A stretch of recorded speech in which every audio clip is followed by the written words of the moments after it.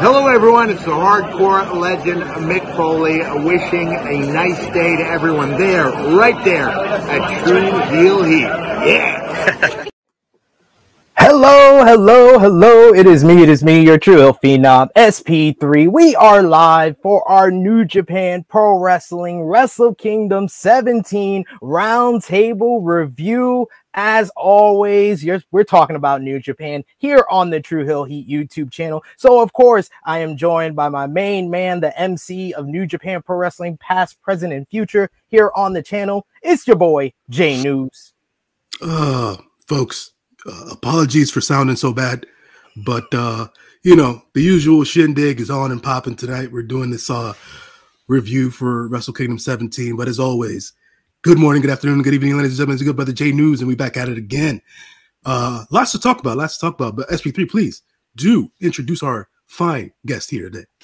Yes, we have a very special guest since we're talking about the big show from this past Wednesday. We had to bring in another New Japan expert because, I'm a novice in comparison to these two. These two are the real folks that focus on New Japan, know it detail by detail. She is a wrestling YouTuber.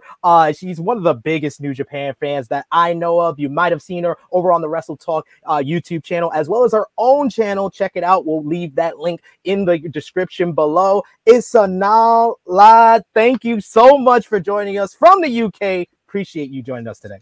Well, it's good afternoon from here. It's getting a bit dark, but thanks for having me. It's been a crazy few days in New Japan world, so I always love the fact that I can come and talk about it because a lot happened. A lot went down on Wrestle Kingdom 17, and a lot has gone down in wrestling in general in 2023. Of course, we appreciate everyone for joining us. Remember to drop the thumbs up on the video, share it with your friends, subscribe if you are new to the True Heel Heat YouTube channel. We go live about 5 to 6 days a week here on the channel, so hit that bell to stay notified for all the great content here. And I know there is some big elephant in the room, 76-year-old gray-haired elephant that just forced himself back into a company where he has sexual misconduct investigation going on. So if you want to defer to that elephant, I am going to request you send a super chat donation. It helps out the channel. It helps the channel grow. It helps the contributors on our YouTube channel here. And if you don't want to talk about the event and you do want to talk about that elephant in the room, that is the only way I will allow it. But I will allow any comments about New Japan Pro Wrestling, Wrestle Kingdom 17. We'll try to highlight as many comments as possible, like Dolores, who says, "What's up, everyone?" As well as Real Take Wrestling here with us in the chat saying, "Hello, friends." So, as always, we're going to start this roundtable review with just one word to describe your feelings of New Japan Pro Wrestling, Wrestle Kingdom 17. Let's start with you, Sanal. One word to describe WK17. Wow. Wow. That is a good one. That is an excellent one to start off with. J News. Focused, I'd say, would be the word to use for Wrestle Kingdom 17. It was definitely focused. I understood what was going on. I understood where they wanted to go, and where they want to go eventually. Maybe. Okay. Yeah. Maybe we'll talk about that. We'll also maybe we'll talk a little bit about the fallout from Wrestle Kingdom 17, as we did have New Year's Dash yesterday. In my opinion, the best New Year's Dash since 2018. Yes, yeah. I would say this was like one of the more noteworthy New Year's Dash, so we will discuss that on the show as well. But let's get through some of the pre-show that started off things.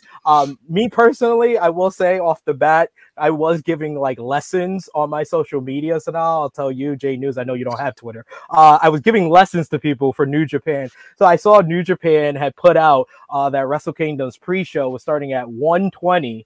And I was like, I'm here in America. And I was like, I saw the main card started at 3 a.m. So what I did is, being a smart New Japan fan, experience with New Japan and how they do their pre-shows, I was like, I'm going to wake up 2:15 a.m. I know that'll probably be when they have dead air. I can go back and watch everything that was before that and catch up with everything on the pre-show by the time the show starts. And I was right. I never wake up at the start of the pre-show. That is my suggestion to everybody. I'm the opposite. I get up 15 minutes before the pre-show, make sure it's on, because I remember it was the first year I ever watched it, and it gives me bad flashbacks. I put it on and it said concentrated access. So I missed like the So since then, I make sure I'm up like 15 minutes early, get New Japan World up, get it sorted. So then I watch it, and I think getting up at 6:15, once I was up, So I felt ready. I was like powering through it. I appreciate you for that, because like what I did, because I was worried about that as well, having like issues with getting the stream when I did wake up, is that I left New Japan on my Fire Stick. I just left it running as I slept. I used Chromecast, so I got my mom, who gets up earlier than me for work. I was like, right, when you get up, like, cause she get up half an hour before the show started. When as soon as you get up, you go downstairs and you switch on that Chromecast to New Japan World. So by the time I got up, it was up, and I was like, okay, this is fine now. See, mom in the clutch. Moms are in the clutch, y'all. Just to be fair, my mom knows New Japan. She's like, she doesn't watch it fully, but she's been to 2 or 3 New Japan shows now with me, so she understood. Very she was like, right, I'll get it sorted for you. I gotta give it up for your moms. Yeah, that's awesome. I love that. But let's talk about that pre-show. I do want to see we got a couple of more comments here. Justin Rich here with us saying salute. We also got Dolores giving us the nice little plug here, saying join True Hill Heat Patreon, best money you will spend. Check it out right now. We got my Raw report for this week from this week's Raw, as well as me and Jay News. Later today, we're going to be dropping our review of the Great Muta versus Shinsuke Nakamura from Pro Wrestling Noah. We got ALW who says Omega versus Ospreay was maybe the best match I have ever seen. We're going to definitely get into that. We also got Dolores who says, loved Wrestle Kingdom and I enjoyed New Year's Dash. Yeah, I remember Dolores was saying, she was like, I'm gonna watch New Year's Dash. She's a real one. She's a real New Japan fan. Jeremy Lambert called out all the people on social media that were tweeting during Wrestle Kingdom, but nobody was tweeting like that during New Year's Dash. It's just for me, Sanal, and maybe Phil Lindsay from Fightful. That was it. But let's get into the pre-show. First, they opened up things on the pre-show with a 3-minute exhibition. I'm going to hand it over to you, Jay News, to say the names because you say it much better than me. Well, the 3-minute exhibition here was the first match during the pre-show. It was Ryohei Oiwa versus Boltin Oleg, representative of Kazakhstan, if I'm not mistaken, on their Olympic wrestling team, and also a New Japan signee. It went the full 3 minutes. This was a draw, as we necessarily predicted. And it showed his amateur background and things of that nature. Also showing Oiwa's background as well in that particular regard. It's a beefy man is Boltin Oleg. So we get more Big E's, big meaty men slapping meat out here in New Japan. So that's definitely something to see. I can also see that he's very athletic. So I'm wondering as to what he's going to be able to do in the ring outside of power stuff and your typical amateur suplex type of stuff. But he looked good, and I'll give him that. So now, what was your take on the premiere of Oleg? So obviously I've been reading about him for a while because on New Japan 1972 they talk about him with Yuji Nagata, and I've always been like a firm follower of the Young Lions, so every single time I'm like, that's great. So to see Oiwa get his chance to open the pre-show was great, and I liked the idea of this 3 minutes because obviously we all know that like Young Lions normally have that 10-15 minute draw thing, and I think this was great. I was surprised at how well Oiwa did because like you said, he's a big man, Oleg. Like, he's not small. Oiwa's not really used to bigger guys. So I think it was nice. And yeah, like you said, it'll be interesting to see how Oleg sort of transitions from his amateur stuff into pro wrestling. But he made a very good, like, exhibition and a show of himself, considering how big the stage was. Yeah. Yeah, I thought it was a nice little, like, amateur kind of Scrabble, kind of grappling between the two guys, showing their amateur backgrounds. I like the whole finish with the 2 count right at the end at the bell there, and I thought Oleg looked good. He looked impressive in his first outing here, but I thought Ryohei was kind of the highlight of this match and showed out a little bit here, and he showed great potential, which made me disappointed that he wasn't chosen the next night. But we'll get into that later on. On that note, I was crying for that moment. When I watched, obviously we'll talk about it, I was like, because I don't have favorites as Young Lions, but Oiwa is one of my favorite, and so I was glad he got that on Wrestle Kingdom. But then on New Year's Dash, I was like, yes, it was good. It was good. I'm happy for him that he got that opportunity there. But let's get into the second match, which is typically the opener of the pre-show for Wrestle Kingdom, but it was the second match on the pre-show. We had the annual New Japan Rambo with the final 4 here would be competing at New Year's Dash for the new KOPW title belt. Show started off things along with number 2 was Hikuleo showing off his strength, but he basically eliminated himself. Yeah, he did that. Next out was Evil, so they did a little double teaming on Hikuleo, who wasn't eliminated, even though he kind of went over the top rope.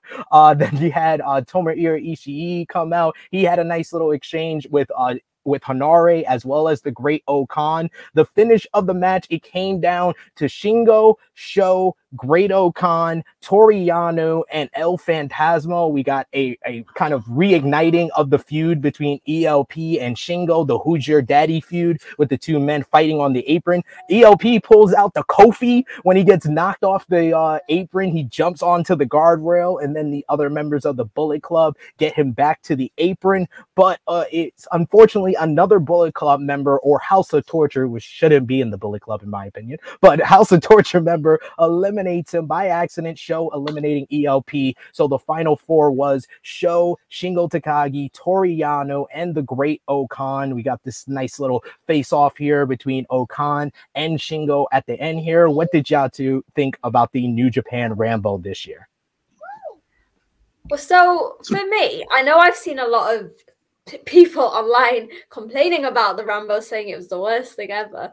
Personally, I love the Rambo. I always have loved it. It is chaos at the finest, and I think what you see is what you get with it. You're not going to get a wrestling masterpiece, but I do agree there was some moments where people forgot the point of the match. So I think Taguchi went for a pin, and then Rocky broke it up, and then it was weird.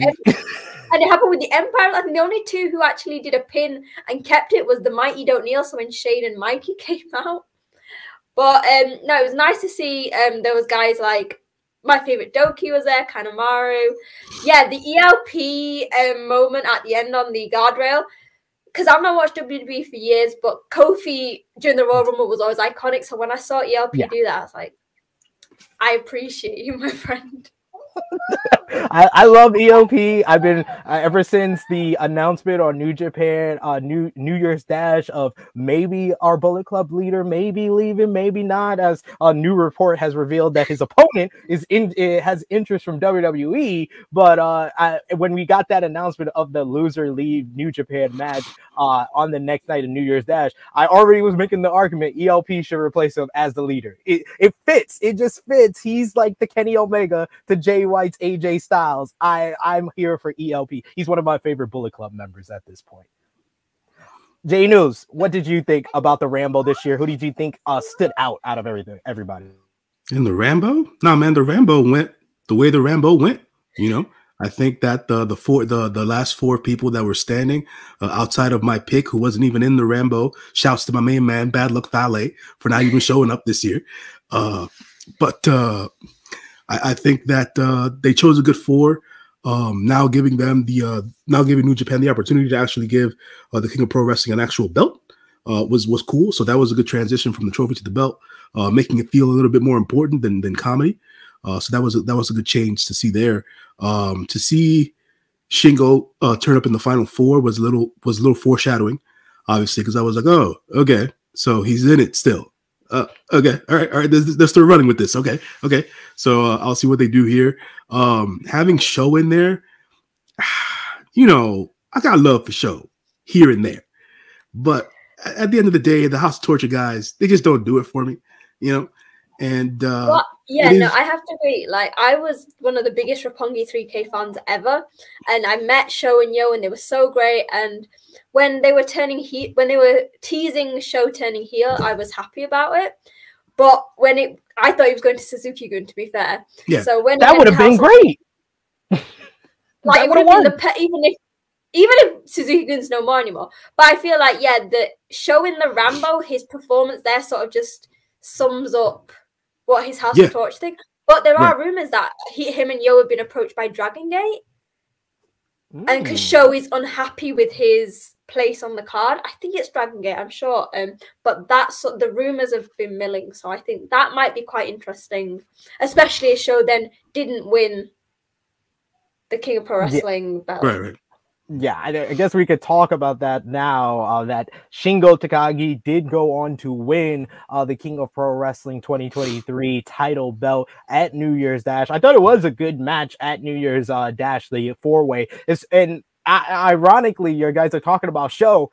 The exchange between Show and Shingo in the four-way, I was like, this is the Show that I remember. I remember the Show versus Shingo match in the Best of the Super Juniors when Shingo went to the finals. That was one of my favorite matches from Shingo, and their little exchange in that four-way was like, this is the Show I want. The Show minus the House of Torture nonsense, minus him being junior heavyweight evil. I don't need any of that. This guy is very talented, and we need to get him away from this albatross that is the House of Torture.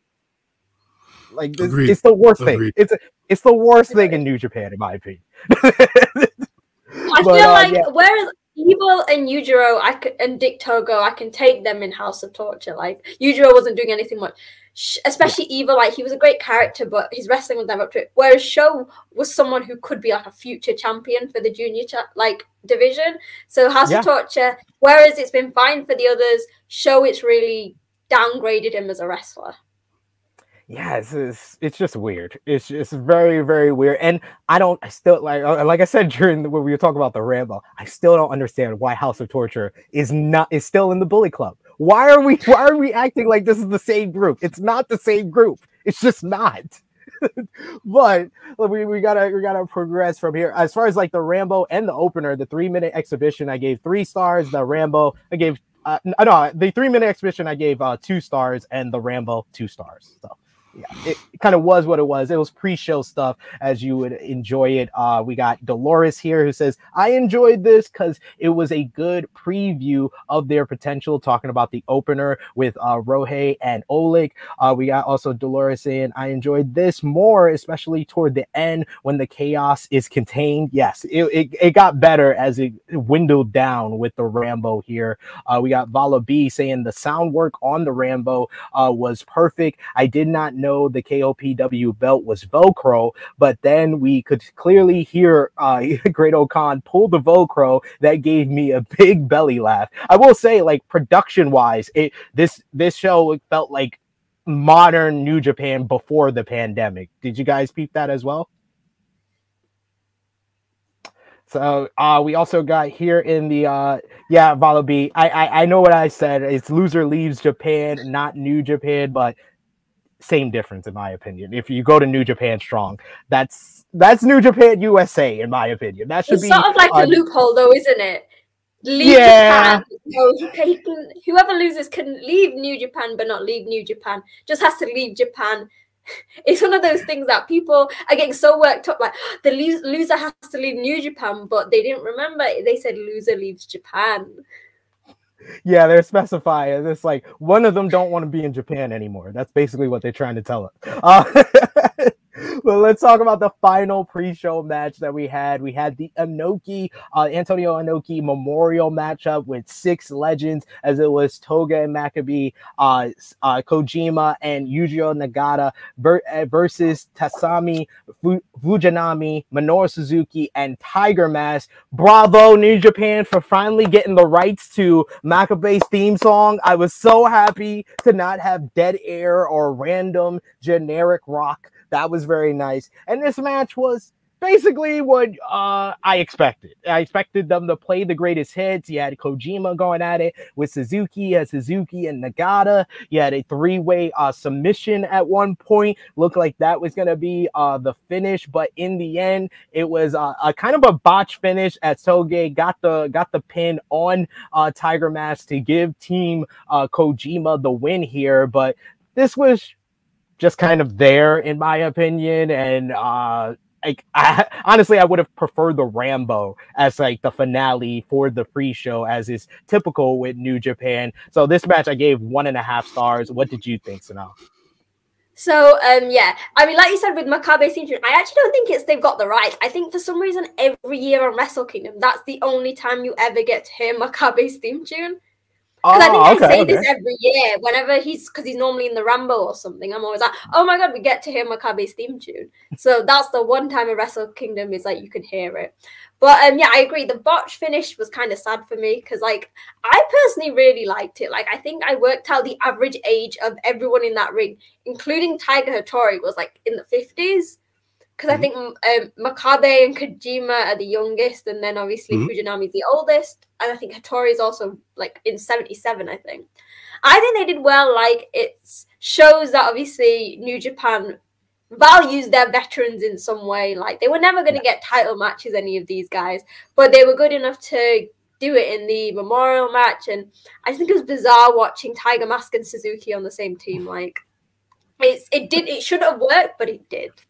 It did. It just all these guys being in here kind of seemed to work. The only downside overall for like the pre-show is seeing guys like Ishii and Shingo and Suzuki on the pre-show. It did kill a little bit of my New Japan heart because those are 3 of my absolute favorites from this company. But J News, what did you think about that Inoki Memorial match? No, man, I agree with you, bro. I mean, at the end of the day, I think it was what it was. To Sanal's point, you know, they always show reverence and respect to the veterans and the guys who have been there for different generations. You know, that we're talking about 2nd generation and 3rd generation guys and stuff during commentary and stuff. So it's always great to see the guys who are still active. Great to see Koji back in the New Japan ring. Been missing him and whatnot, man. You know, I don't get enough of Noah, so you know, to see Koji back in the New Japan ring is always a plus. Never been a big fan of Makabe. The dude's just he don't do it for me, man. He don't do it for me, man. So, he hasn't really done it for me since like Wrestle Kingdom 9 when he went against Ishii. Like that was the last time. That was the last time that I felt like he had a banger. I think it's a bit like similar with Honma though, isn't it? Like what Honma and Makabe wants great GBH, and then obviously Honma obviously had the injuries and stuff, and I feel like neither of them are really.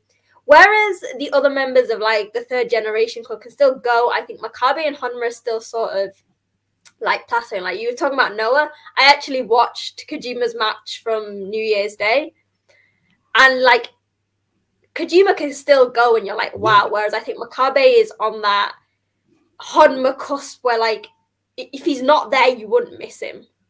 Right. That makes sense. As mean as it is. Yeah. No, it's true though, and Kojima's kind of been showing that a lot lately because, you know, last year he had the match with Moxley at All Out that I thought was really good and kind of underrated on that card, and then he was showing out kind of later in the year and on New Japan. He had those matches with like Jeff Cobb as well recently. So yeah, I think Kojima can still go, and he's probably the best worker out of him and Suzuki would be the best workers out of those 6 guys that were in this match. Out of the New Japan dads. Yeah, New Japan dads. There you go. Yeah, there you go. The new era New Japan dads. Yeah. I think at the end of the day, as we all know, Father Time is undefeated. But some guys, some performers take better care of themselves than others. So I think that's another thing that we have to take a look at as some of our favorites now get older, as to how long they're gonna be working and stuff like that. So that's always something I think about when I'm watching these matches and stuff. And to see Fujinami still in the ring in his 70s, it's like, yeah, he's slow, but at the end of the day, he looks good, you know. So yeah. What do you expect? Do you expect him to be doing moonsaults at 77 or something? Like he's amazing for how old he is. He's still going. He didn't seem as tired. Like he kept up with guys who are 20 years younger than him. Do you want a 5-star Kenny Omega Classic from a 70-year-old man? It's true. That ain't happening. It's not happening. You gotta set your expectations in the right manner when it comes to him for sure. But he looks great. He 100% looks great. We got Vala B saying that is the power of the Bread Club. Bread Club for life. Yes, indeed. Let's get into the main card, y'all. The main card kicked off as usual with Wrestle Kingdom cards with the IWGP Junior Heavyweight Tag Team Championship matchup. You had Catch 2-2, Francisco Akira and TJP versus Yo and Lio Rush, the winners of the Super Junior Tag League 2022. And boy, oh boy, this one got really good, really fast.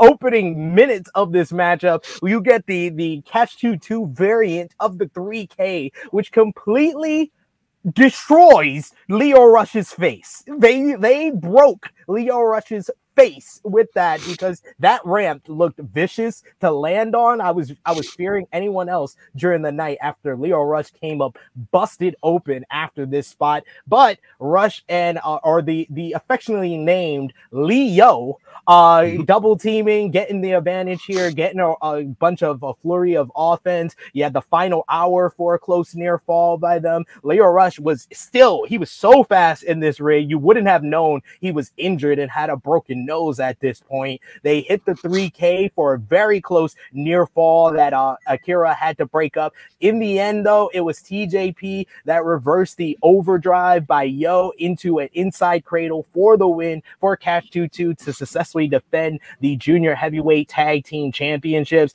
I will say Catch 2-2 have been a revelation to this junior division. It finally feels like they have that team that they can build around and make like long-term champions for the first time really since Roppongi 3K kind of came into form in the junior tag division. What did you think about this opener here? So now I gave it 4 stars. I thought this was an absolute blast of an opener. I mean, I've always been a fan of I got into New Japan properly by watching the best of Super Juniors. So the juniors have always had a soft spot. But I agree, like in the past, the junior division for the tag belts have been an afterthought. Ever since, so when TJP and Akira first became a team, I was reluctant. I was like, they got decades difference in age, decades difference in experience. Like, I followed TJP for a long time. Akira's fairly new to me, but they work so perfectly. Like you said, they have made the titles matter. They are so innovative. Like, they come with even something simple as whenever Akira is on TJP's shoulders and he's telling the fans to like take pictures. They are perfectly what I call like, they're like similar to LIJ. They're tweeners. Like, they can be heels, but also like the crowds love them. And similarly, like with the experience of TJP working with Akira, similarly on the other team, although Lio Rush is a veteran, Yo, I guess you could say, is a veteran of the junior tag division in New Japan. Yeah. Done so many Wrestle Kingdoms, won so many like tag leagues. So I think this match, it technically could have gone longer, but I think this was the perfect amount of time for them to be fast, dynamic, without people getting bored. And yeah, a really great way to start. It was the right decision. As much as like Yo is one of my favorite wrestlers, the belt has needed consistency for a long time, and the Empire, like TJP and Akira, are doing it perfectly. And they can even overtake Despy and Kanemaru for the longest single reign if they want, because they are that good and work that well together. And that's a terrific point, is that United Empire overall are very much tweeners at this point. They're like the second biggest tweener group in New Japan outside of LIJ, because like as we would see later on in the show with their leader, he was 100% a babyface in that match. So J News, what did you think about this opener here for the junior heavyweight tag team titles? I mean, they did it again, son. They started off the Super Junior Tag Tournament this way, and they did it again. Another banger. A great way to start the show. I think Sanal made a good point about Catch 2-2 having if the trajectory is for them to have the belts for a long period of time, they could definitely surpass Okonobu and Despy for longest reign as champions and stuff like that. And also gotta tip my cap to Lio Rush, man. You know what? I give the kid a lot of grief. I do, man. I do. It's because at the end of the day, I don't know if it's a cultural thing or whatever have you, but I always want better. I always feel like he can do better, and he's doing better. Didn't know he broke his nose. Didn't know. I thought it was just like a gash on his face or whatever the case is. When I think it was sometime later on in the day, I found out that he broke his nose and stuff like that. And I was like, oh crap, damn. But okay, which is what went into New Year's Dash and some changes there or whatever. So, but it was cool, man. I think that now with Yo getting back into Super Junior title contention, we'll see how that works out and how Leo eventually comes back into the fold. So dope match overall. I gave it 4 stars as well, just because it was a great pace. They got their shit in, as we like to say out here. So that was definitely good to see. And for the dudes from Catch 22, man, TJP, listen, man, him and his Nikki haircut, I don't know what that's about, but he's always been a stellar performer. And Francesco Akira, man, I think in the coming years, once they do eventually have him go solo, I think he's a star in the making. So that's definitely something. I just want to say, like, I agree with you. So I always joked about TJP's haircut, that's 22 years too young for him. But with Akira is great. I've seen him live a few times now, and I met him as well. And actually, in the ring, he is so dynamic. But actually, meeting him is to break kayfabe, one of the sweetest people ever. He's so nice, so welcoming, and so warm. And I think the fact that he's now getting this platform and he is now guiding the junior division at such a young age, I think when he goes eventually solo, he's a future champion, no doubt about it. For me, he feels very much like Ospreay did in 2016, first coming to New Japan. He seems like a guy that they can really kind of drive the junior division around. We got Dolores here who says, like this match, it was also good to put 2 stars that new followers know in a great match, great introduction. So good stuff all around for the junior heavyweight tag team championships. But let's talk about one of the more anticipated matches and post matches of Wrestle Kingdom going into the show. It was the second match on the card. Kairi defending the IWGP Women's Championship for the first time against one of Stardom's most beloved performers, Tam Nakano. I thought both women's entrants were very well done, especially Kairi's. It felt very superstar aura, you're seeing one of the best women's wrestlers coming out here. I love the exchange and loved how they worked together,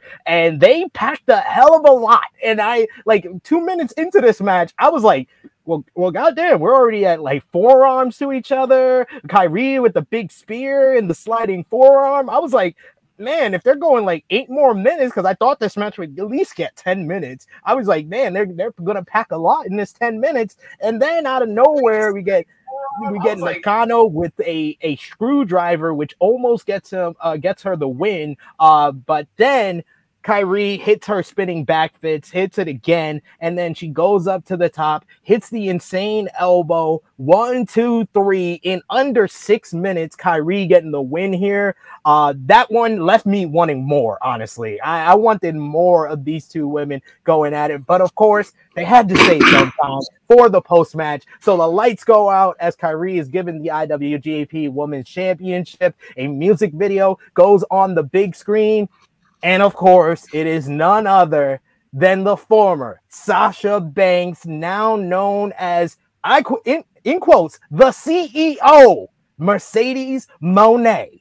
I love the CEO name. Going from the boss to the CEO was great. She looked absolutely fabulous. This was another person that instantly, when she came on the screen, she came out on stage, had that superstar aura to her.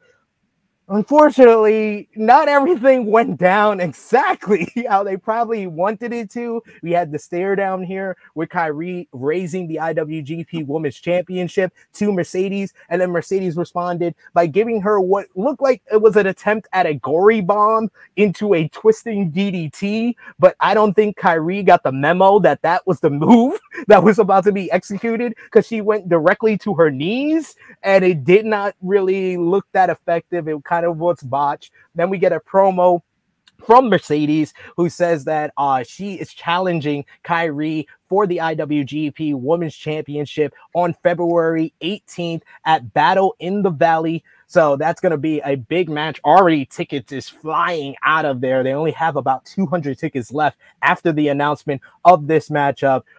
So this whole debut for Mercedes Moné, very well, publicized, the worst kept secret when it came to New Japan Pro Wrestling's Wrestle Kingdom 17.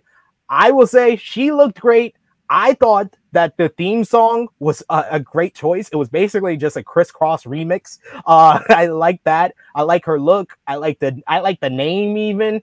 The move, it was unquestionably botched. The crowd did not really give her that superstar, reaction, because it is Japan. It is, they're still getting used to being able to cheer again, especially with the show being the first big show. They're able to cheer again. So I will say that the debut overall was undeniably flat, but I am very happy that she is here, and I am very happy how everything turned out for her, because New Japan, advertised her match for Battle in the Valley, and already they sold a bunch of tickets for that show, as I predicted. So the match between Tam and Kairi, though, I really liked it. I gave it 3 stars, but that's honestly my biggest nitpick and complaint about Wrestle Kingdom, is that I went into this show telling everybody, I was like, this show's going to be 4.5 hours, maybe even 5. I was like, 4.5 hours minimum.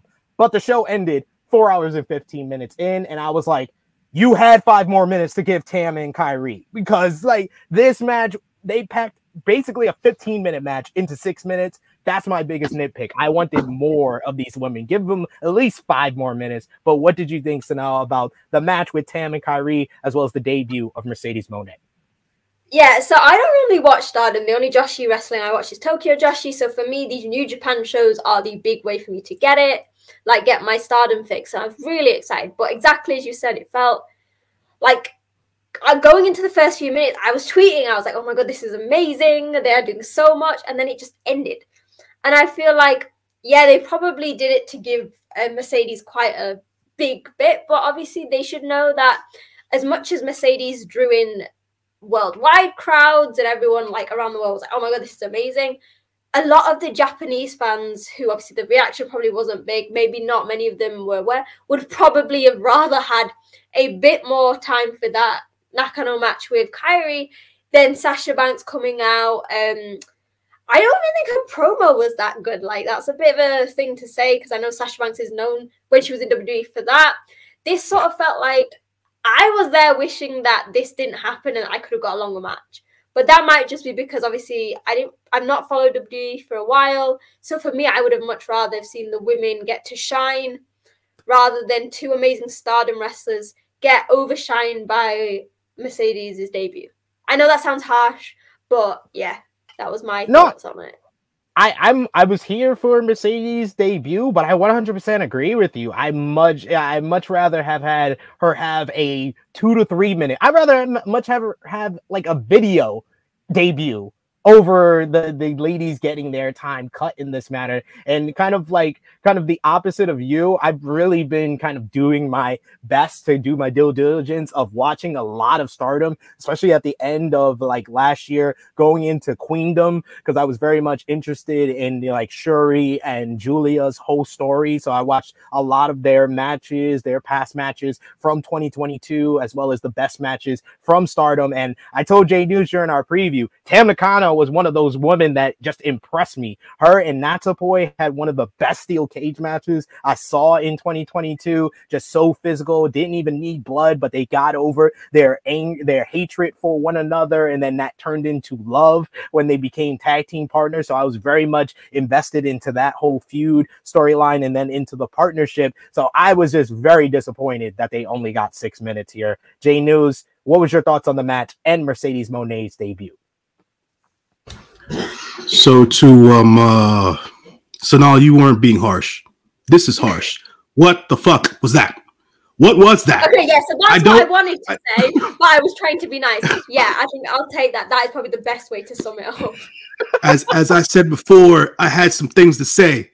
First of all, for the 2 young ladies who were in this match, the spotlight They were robbed of the spotlight. They built this match up to be this grand showcase for Stardom. The new IWGP Women's Championship. It fell flat. How do you give these women 6 minutes and 46 seconds worth of a match just for the sake of premiering a new 5 minutes, 56 seconds. My bad. Yeah, less than 6 minutes. Regardless of the fact they didn't give them time. There was no time. What is this? This isn't WWE. I thought we weren't there anymore. And then we have to talk about Mercedes. Oh, Mercedes, my dear girl. You look good. You look good. I can't put that against her. She looks good. Everything. She's a star when she walks onto the scene and everything else in between. The promo was sad. So now you got that. The promo was sad. The botching of the move, I forgive that just because I've seen enough of her work to understand that just happens sometimes or whatever. But to agree with Sid, it just fell flat. The fans, and I'll say, and this is a comment that I wanted to make sometime down the road, but I'll make it now. The fans didn't start reacting vocally up until at least the way that I perceived it, and my perception might be off because I'm sick. But until the Zack Sabre Jr. and Ren Narita match, I didn't necessarily hear the fans get vocal.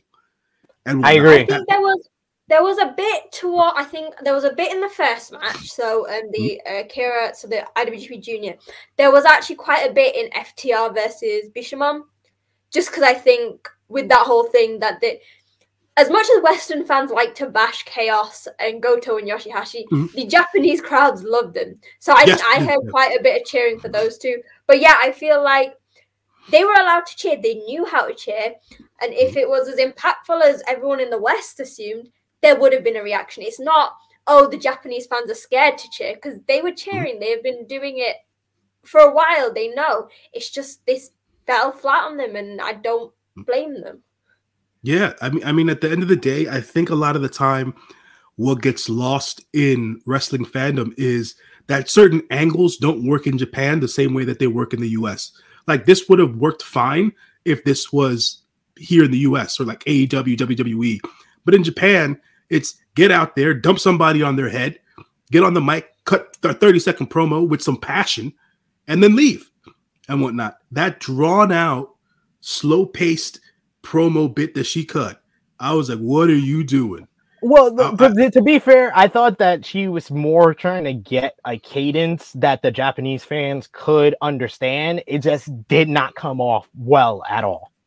Listen, I also think the fact that everybody knew about it, that it was so well publicized, like the Japanese will have known it as well. Yeah. Like they're not oblivious to the things happening in the West. I feel like if somehow, obviously it's almost impossible nowadays in wrestling, if there was some way that this had been kept a secret, I feel like maybe we would have seen, like, or at least heard, because Japanese crowd are very good for their like these simultaneous like shock, but they didn't have that shock. They were probably like people at home, probably less than West fans, just waiting and thinking, right, this match, as soon as it ended, they were like, well, we know what's going to happen now, rather than like thinking the match was going to end and then suddenly the lights go down, which is then you'll probably hear the Japanese reaction much more than them knowing what's going to happen, then the drawn out entrance, and then the drawn out promo. Honestly, that's a great point, in my opinion, because honestly, I think because I love to kind of nitpick things or change things just a little bit to make it better. Would it have been better if Mercedes came out at the beginning of the match and made it a 3-way? She just came out to wrestle. That would have got the pop. That would have surprised people, because everybody was expecting the post-match angle. If she comes out in the beginning and makes it a 3-way, then you're like, oh wow, we're not only getting Mercedes' debut, we're getting her wrestling. That would have been the shock. Exactly. So, I think I understood what was going on. Don't get me wrong. At the end of the day, I'm poo-pooing on this particular moment and whatnot, but it's like, what the hell, guys? What the hell? It could have worked a little bit better. We're going to see Mercedes versus Kyrie on February 18th here in San Diego and stuff like that. Vala B here in the comments trying to give Mercedes some credit for selling out Battle in the Valley. She's a draw. I'm not taking that away from her. I'm just talking about the moment at Wrestle Kingdom, bro. It fell flat. It just did. At the end of the day, there's yeah, nothing it's else like to it. everyone's saying that Wrestle Kingdom's the most like streamed by people, and yeah, she will have been a reason for that. And I feel like that's maybe why it got leaked, because they knew, New Japan in some way knew, okay, might not work well with the Japanese fans, but if we tease that Mercedes Moné is coming, our New Japan subscriptions will go through the roof because people will want to witness that. So it's nothing to take away from her in the longer sense and for Western fans, but just in the context of Wrestle Kingdom or what Wrestle Kingdom should be, it just wasn't the right timing, storyline. It just didn't come together as I think Western fans expected it to. Yeah, I will say though, it definitely did bring out both, not only the Sasha fans, but the Sasha haters. The Sasha haters ate up this flat debut. They were ready for it. They were like, oh my god, you see, that's why she's not as good as everybody thinks she is. Oh man, it was great discourse on Twitter. And by great, I mean toxic as hell. Let's go to the third match on the main card, the aforementioned IWGP Heavyweight Tag Team Championships, as FTR, Dax Harwood, and Cash Wheeler defend against Bishamon, Hiroki Goto, and Yoshihashi, the winners of back-to-back 2020 and 2021 World Tag Leagues. This match definitely, I thought raised the bar as far as what we were getting on the show, back up from the shortened women's championship matchup. FTR just came out very motivated, especially Cash Wheeler. I thought he was really out there working very hard, hitting dives and topes onto Bishamon. Bishamon just kept going for their big moves, but it would get cut off by FTR, and then they would hit theirs. They hit the big rig on Hiroki Goto, and Yoshihashi had to break it up. Then they followed up with their tribute to Tully with the Spike Power Driver for another near fall. In the end, though, Bishamon was able to get rid of Cash Wheeler, sending him into the guardrail, and then they focused on Dax Harwood. And then the finish that all FTR fans was fearing of Yoshihashi pinning Dax Harwood happened, and my Young Bucks heart grew 10 times larger. I love this finish, love this result. Bishamon wins. We get the embrace between FTR and Bishamon after the match. Really enjoyed this match. I give it 3.5 stars. J News, what did you think of it? My thoughts about this match is exactly what I thought it was going to be at the end of the day. I predicted Bishamon to win. They did win. The continuing, well, it's over, right? There's no more gold at the end of the day around FTR right now. So the boys, I think they're due for a break, well-deserved. And Bishamon will run with the belts. I'm not too sure. Wait, did we come up with contenders for them at New Year's Dash? Yeah, New Year's Dash, they were in a 6-man tag with Ishii against the new TMDK, which we'll talk about after the next matchup. And Mikey Nichols and Shane Hates defeated Bishamon, so they look to be the next contenders for the titles. There it is, TMDK, the Mighty O'Neil. So, I think that this was a solid match. FTR never puts on a bad match. Bishamon actually one of the better tag teams in New Japan in the last couple of years, staying together and making sure that there's a level of consistency there. Definitely 3.5 stars for me. Quite enjoyable here. So that's my thoughts with that. Sonal, what did you think? How did this go about for you? I get it 5 stars because Yoshihashi got the pin, and I'm the world's biggest Yoshihashi and Goto fan. But for years, since I started watching, everyone's like, I hate Yoshihashi, I don't get Goto. I have been the biggest fan of these two. So the fact that not only did they win, but that Yoshihashi got the pin was the biggest like hell yeah moment for me. I think the match itself could have gone on longer. Like, I'd have liked it, but like with the first match, so the tag ones, I think the time they were given meant that it was more dynamic. It meant that the crowd got excited, and there was no. I mean, I don't assume that the Japanese fans say this, but like Western fans are not always the best fans of Bishamon. So I feel like any more, and they might have just got bored. I'd have happily taken it, but for me, it showcased them. And I think for the first time in such a long time in the heavyweight division, it was a proper tag match based on tag team offense, like saving each other, tag team moves. I feel like with both tag team matches, it's the first time that both of the tag belts have been contested in contests where they feel like they've got teams. Even with Leo and Yo being new, it still felt like they were a proper tag team. Whereas in the past, we've had groups together who just sort of feel like singles wrestlers. This felt like sort of like you could have added God into this, and it would have been like beautiful, like proper tag teams going at it. And yeah, I was over the moon. It was, I think, the first match where the crowds properly got into it, and for Yoshihashi and Goto to get their Wrestle Kingdom moment together, I can't fault it. Absolutely. I wouldn't have mind if Aussie Open was actually that third team in this matchup.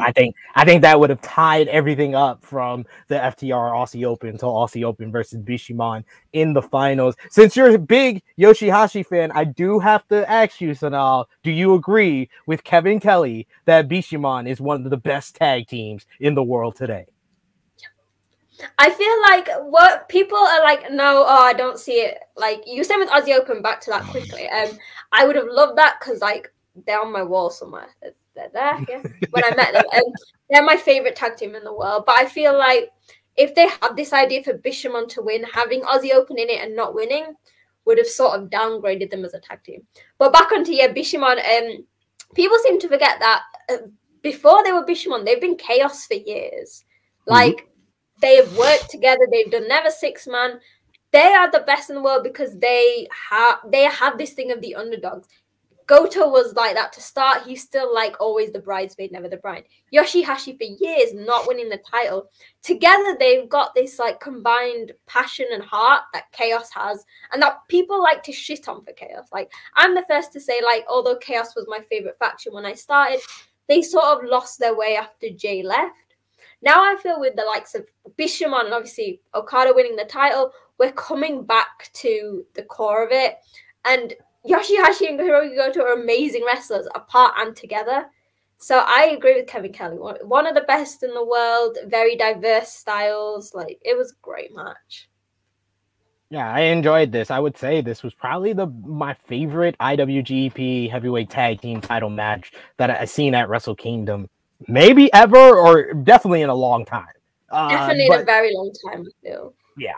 Let's talk about the fourth match on the main card. This was one that me and J News were talking about on our preview, looking forward to. It was the finals of the NJPW World Television Championship Tournament with Zack Sabre Jr. going up against Ren Narita, the son of Strong Style. And what we got was kind of like a mix where both guys were kind of going with the technical base stuff that they have learned throughout their careers. And then you had Narita tapping in to his inner Shibata, sitting down, daring Zack Sabre Jr. to kick him in the back. You had Sabre Jr. working over the arm throughout the contest. Narita would come back with hard kicks. It basically became the styles. If it was technical wrestling, Zack Sabre Jr. was dominant. If it came to hard hitting and strikes, Narita had the advantage here. But he even was kicking out of some of Sabre's kind of finishing offense, the European clutch.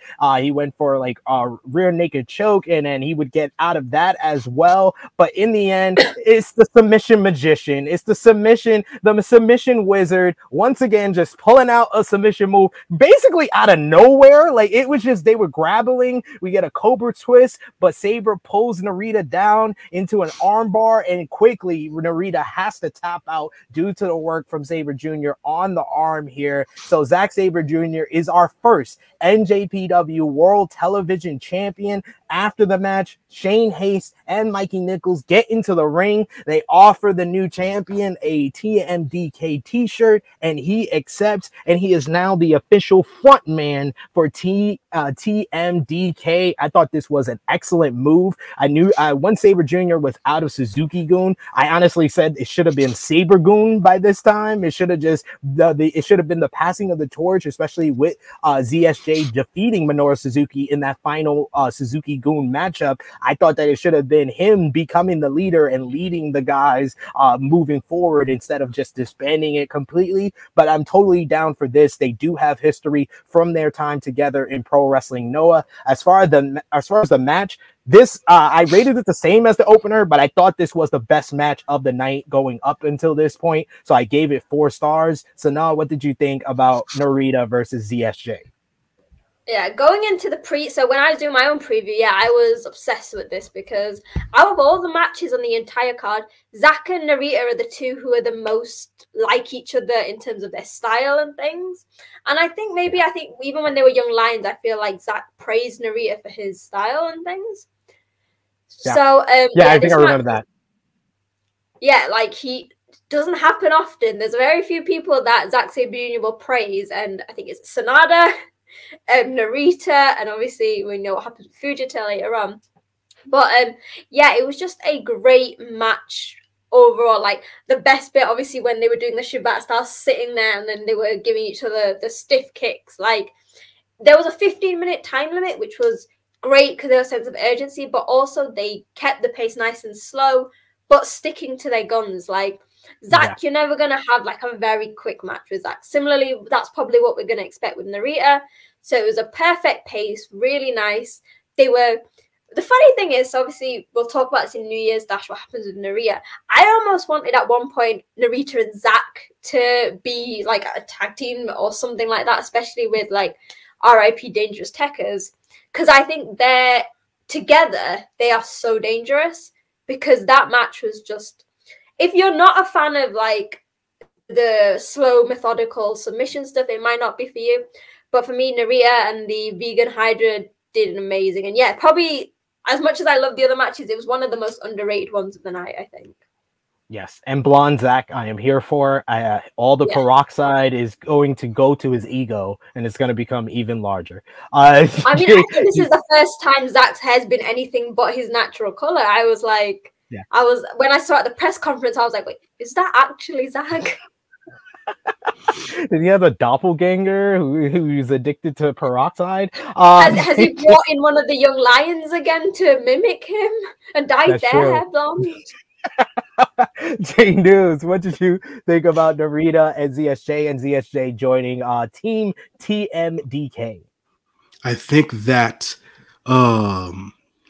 first things first, with the TMDK move, he didn't just join TMDK. He is the front man at this point. They are doing a little bit of a band kind of a thing, right? So if you ever hear Shane Haste during the actual commentary or whatnot, when Fujita eventually became a part of TMDK and the Dash, he was like, well, now we have a roadie. So now everybody has like a band position and stuff like that. So that, I think that's funny. For the match itself, exactly what I wanted it to be. 15-minute time limit.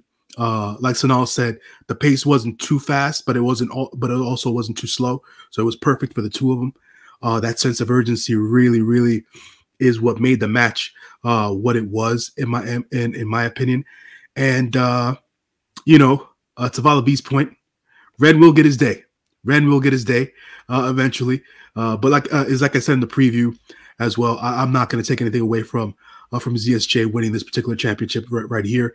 Obviously, his first feud up, or what looks to be his first feud up, is going to be one for the ages. So we'll see how that works out as well. But definitely a match where I also agree with you. SP3 4 stars for me as well, just because of where the match was in the card, and then secondarily how they performed in comparison to what they could have gotten. Because imagine if this would have gotten what the ladies got, like if this would have gotten like 6 minutes. I was like, oh man, hell no. I wouldn't have been able to imagine it. But definitely some cool exchanges and counter wrestling, as we know will be coming about in this particular match, and loved it, man. And they definitely put on a show for that New Japan crowd at the Dome. Yes, they definitely did. And we got to talk about both of these guys going into New Year's Dash, because they had kind of two very interesting developments for them. Ren Narita was a part of the opening 6-man tag, coming up short to House of Torture. But then after the match, House of Torture decided to jump Narita, and Minoru Suzuki came out to make the save with his swanky hat.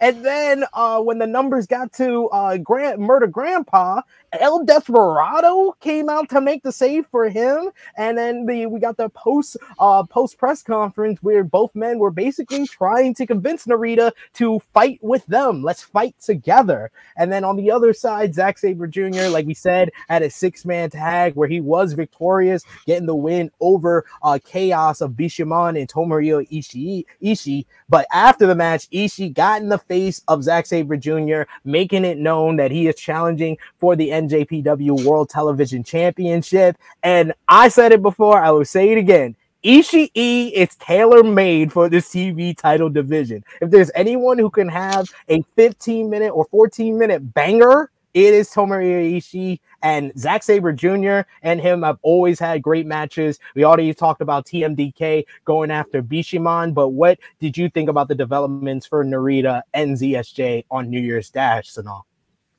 Yeah, amazing. So, funnily enough, when Narita was a young lion, because he's always shown a more submission-based wrestling style. Like, I always assumed he'd be like a junior, similar to guys like Ishimori and Despy and Kanemaru Uncle Nobu, like with their style.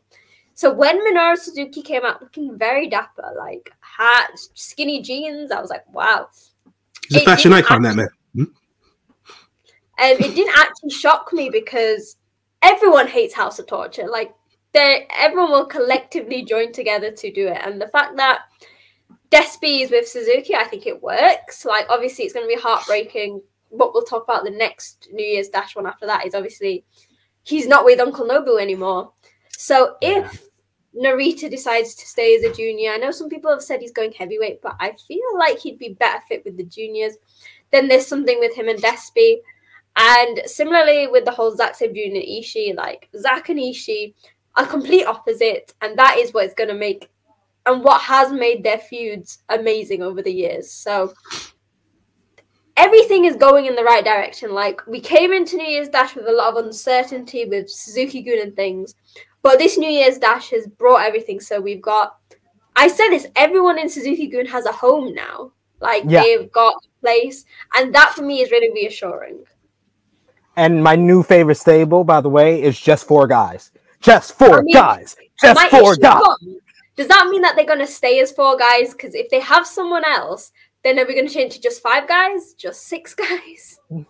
You can just keep going. Just 9 guys? Like, what are we going to do here? J-News, what did... I love that. I love that name, and I love Taka Michinoku being the one to... I love Taka. The fact he came out dressed in a suit and he knew what he was doing. I mean, the name might be questionable in the future, but for now, I think Just 4 Guys might replace Suzuki-gun as my new favorite faction. Come on, jump on the Just 4 Guys bandwagon, J-News. There it is. I can't do that yet. I'll say this. I think that it was a very, very interesting turn of events to see, like Sanal said, the quite dapper, the fashion icon himself, Minoru Suzuki, because he has a love for socks if people don't follow him on Instagram. I was going to say, it's a shame that he had like skinny pants on that you couldn't see his socks, because 10 out of 10, they probably would have been epic ones from his shop. Yeah.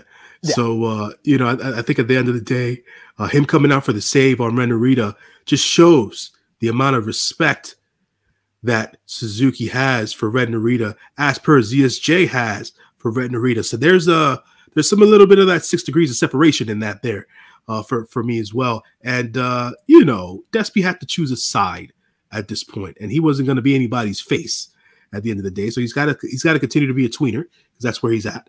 And for him to go to still have Suzuki there, and then now having this immediate relationship with Ren Narita, we'll see how long that lasts.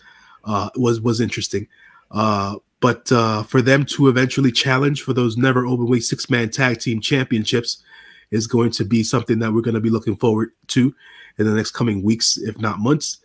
So we'll see how that works out. As for TMDK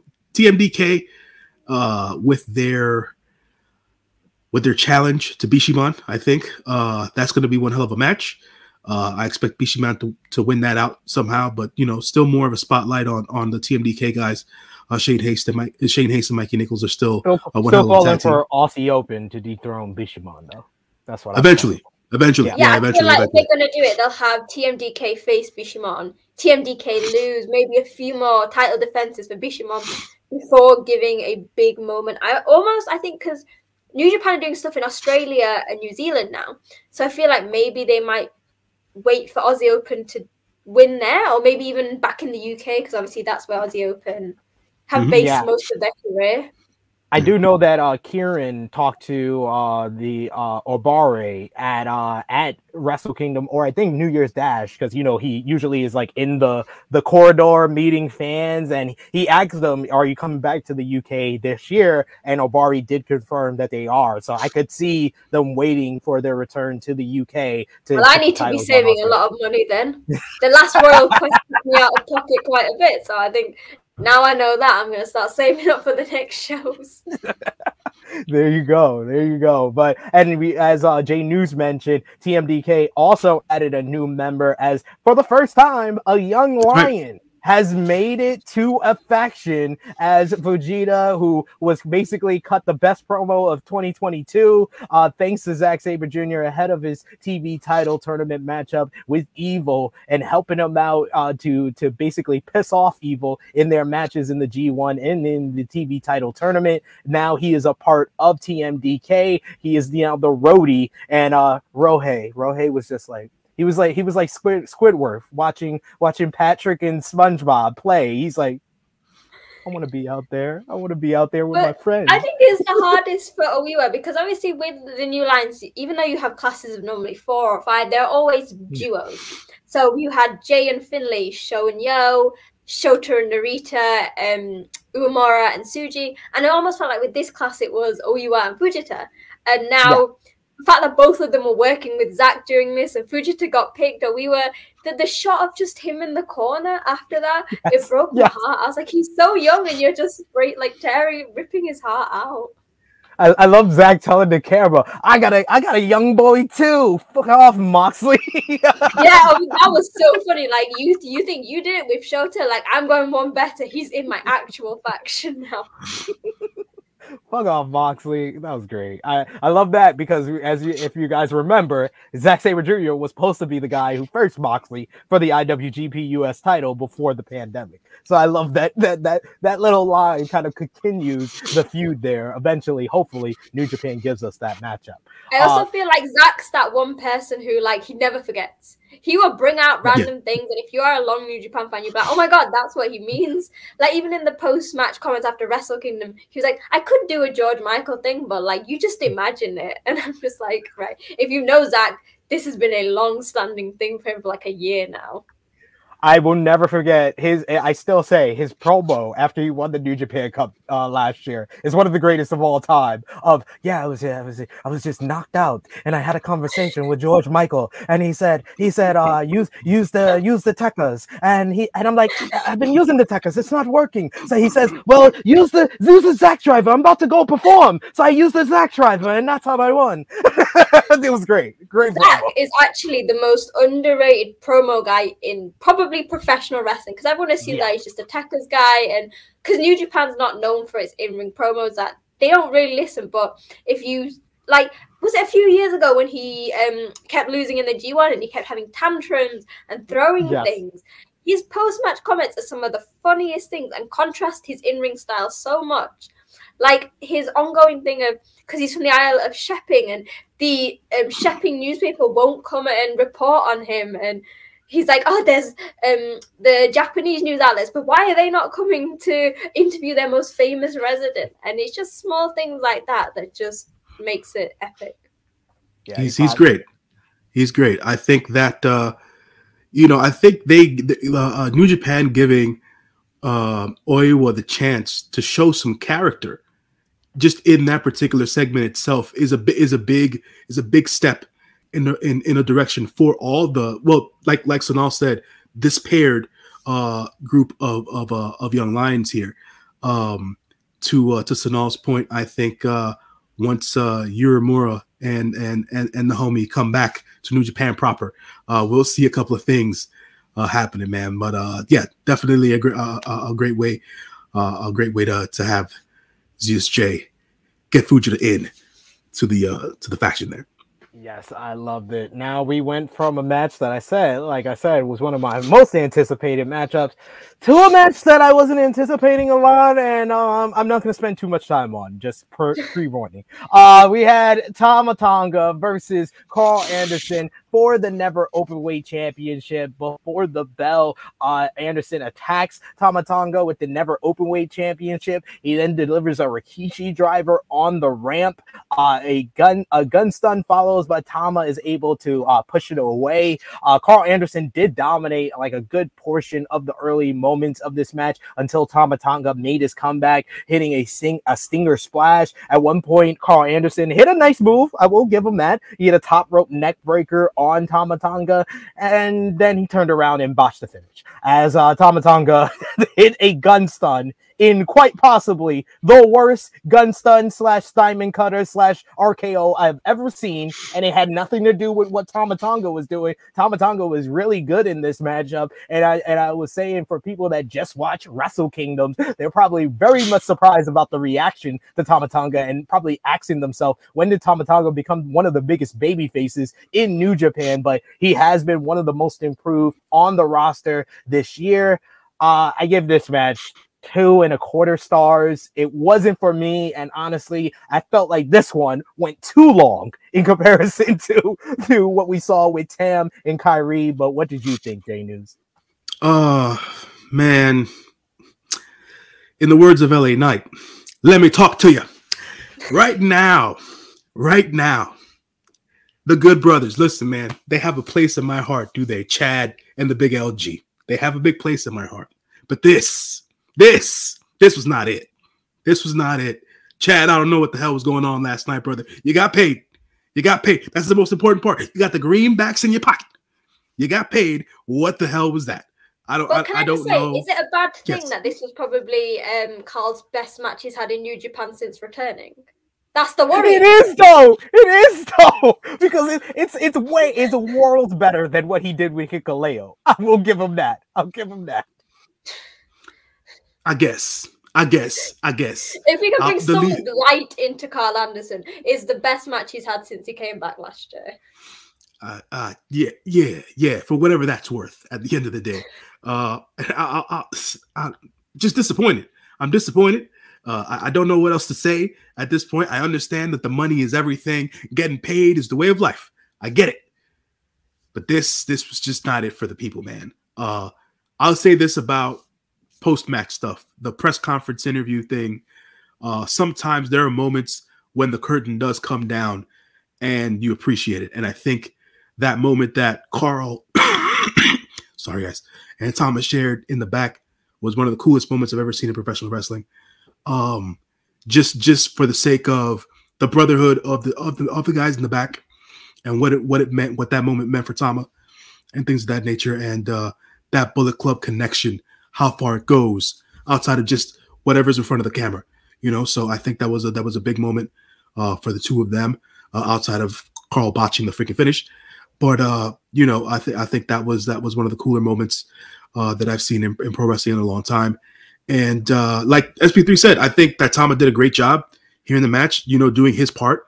I'm just not a big fan of T-shirt Chad. I'm not a big fan of T-shirt Chad. It's definitely levels worse than T-shirt Kenny, than House Show Kenny. Oh yeah, it's levels worse than T-shirt Naito. It's not good. And literally, Chase, the 2.25 star rating, the 2 stars is for Tama Tonga's performance because he was undeniable, really good. And the 1/4 star is for that neck breaker that the aforementioned, the only good move that Carl Anderson hit in the match. I gave that 1/4. What did you think, Sanal? Yeah, I mean, I'm the biggest Tama Tonga fan. I love Tama Tonga, loved him for years. I think I love that he got this Wrestle Kingdom moment, but yeah, I hate that the 2.25 stars you gave 2 was from Tama. If you'd have put him against, try to think other guys who've held the Never title, so Shingo, Ishii, you could have given him a proper Wrestle Kingdom moment, not a match that he had to basically carry himself. With the botch at the end, easily what should have happened was that botch went wrong. Carl should have kicked out, so Tama could have hit it properly and got that proper ending. For me, it was like botches happen. We know it's happened in New Japan. It happens with some of the biggest stars, but it's how you carry on from that. Carl, as a veteran, should have known that went wrong. We can't ruin it. Let's try it again, because there have been near miss gun stuns the entire match. One more is not going to do anything. Right.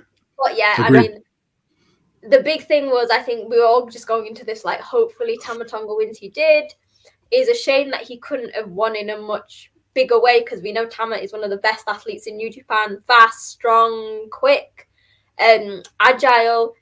But hopefully that's the last we have to see of Carl in New Japan, unless he's going to buck up his ideas and return to what we saw when he was first in New Japan all those years ago. Yes. I do want to mention a tweet that I put out there, and I got a lot of heat for it, Sonal J News, because when Carl Anderson came out, I immediately started trolling WWE fans, and I was like, well, color me shocked, AJ Styles is not here, because for weeks I heard AJ Styles was going to be here. And yes, I already knew that AJ Styles was injured. But number 2, Luke Gallows wasn't here. And number 3, unlike FTR and unlike Kenny Omega, who later on in the night when they were introduced and their name, their lower third name came up and it had a big AEW symbol next to it, Carl Anderson's lower third did not have a big WWE logo next to it. It had the Bullet Club logo next to it. So this made it clear as day. I'm going to let this be known to all the WWE fans. This was not WWE working with New Japan. This was Carl Anderson going to the table with WWE and saying that I've already been booked for these shows with New Japan. So if I'm going to sign on the dotted line, you have to allow me to do those commitments with New Japan. It was basically WWE giving a permission slip to their child to go on a field trip. That's all it was. It was basically Carl going, right, we need to finish this storyline. And obviously, if there was something between WWE and New Japan, in the post-match after Wrestle Kingdom, they would not have had this brotherly love thing. Because in the New Japan system, technically, if this was carrying on, Carl is still Team Jay. And Jay and Tama are still like against each other. If they were gonna carry on this thing, that would not have happened. The hugging at the end in that post-match has officially drawn the line, saying like there is no New Japan or WWE, at least not in the near future, and not involving Carl Anderson. Yes, and I'm sorry for anyone who was offended by my clearly sarcasm in my tweet. CM knew, but obviously a lot of people did not. We got Chase who says Carl wanted to make sure his Bullet Club brother and sisters getting that Monday Night Raw check. What a guy! Yes, the Carl, he's looking out for everybody. Looking out for the man. Listen, at the end of the day, I understand looking out for people, but you can't go out there and half-ass it, man. That's all I'm saying. That's all I'm saying. Like, be the example, bro. Be the example. But you know the funny thing is, so when New Japan came to the UK, so they had meet and greets, and I had a meet and greet with the Good Brothers. And the funny thing is, you could tell they were hungover. Like, I think the Bullet Club must have gone drinking because, like, Jay and the Good Brothers had sunglasses on. Well, the funny thing is, it's like, no offense to the Good Brothers, but then their matches aren't great when they're like stone cold sober, when they're like the best thing. The fact that they were doing this, like, I assumed, because they told me they'd been drinking, and I think, if I can remember rightly, but like the sunglasses were a giveaway. And I'm thinking, right, well, if you're doing that, I mean, what, like, do you not have any passion that you just want to go in and do it? Like Wrestle Kingdom, Carl has done Wrestle Kingdoms before. He has shined at Wrestle Kingdoms before. You can't tell me that he didn't want to leave New Japan on a positive note and actually put something into that match that people would go, you know what? He's been a bit shit recently, but no, he's lived up on this match when it matters. Nope. He wants to go back to Connecticut and collect his check, which I can understand. With his hot Asian wife. Who got another mention, of course. Yes, of course, as always.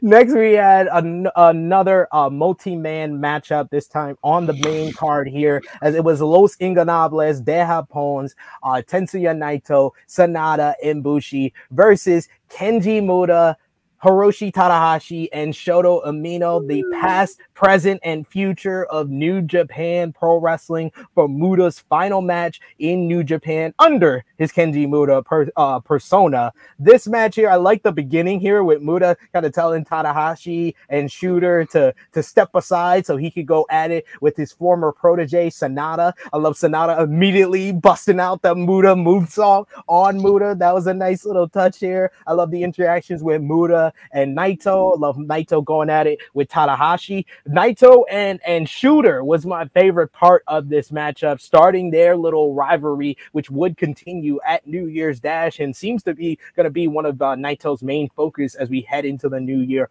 for New Japan. In the end, what we predicted was correct, J News. I looked at the people in this matchup and I was like, Bushi, you here to look up at the lights. So Bushi got the 3-on-1 assault. He got the Shining Wizard. He got the Sling Blade. And then finally, Shooter put him away 1, 2, 3 to give their team the win. Team Muda getting the win. Kenji Muda on top in the Tokyo Dome in his final match here. I gave this 3.25 stars. It was fun. It was basically what I thought it would be. But I like that Shooter got the spotlight here. It was the finish that I thought was the right decision, because Shooter has everything, all the things kind of coming together that's going to make him a future main eventer for New Japan. So I like the showcase here for him. Sanal, what did you think?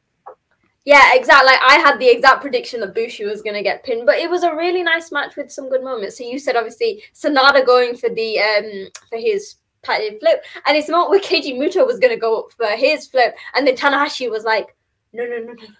Just calm down. And like, you retired that. Like, let's not do that. Please don't break your body months before you're retiring. Let's just end on a good note.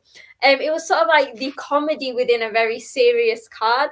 It showcased all the wrestlers, because obviously one of the big shocker things going into Wrestle Kingdom was that Tanahashi and Naito didn't have a big match.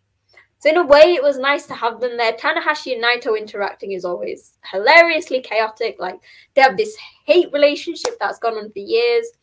The big thing, I tweeted this out and people seem to like it. In this one match, you had the past, present, and future of New Japan.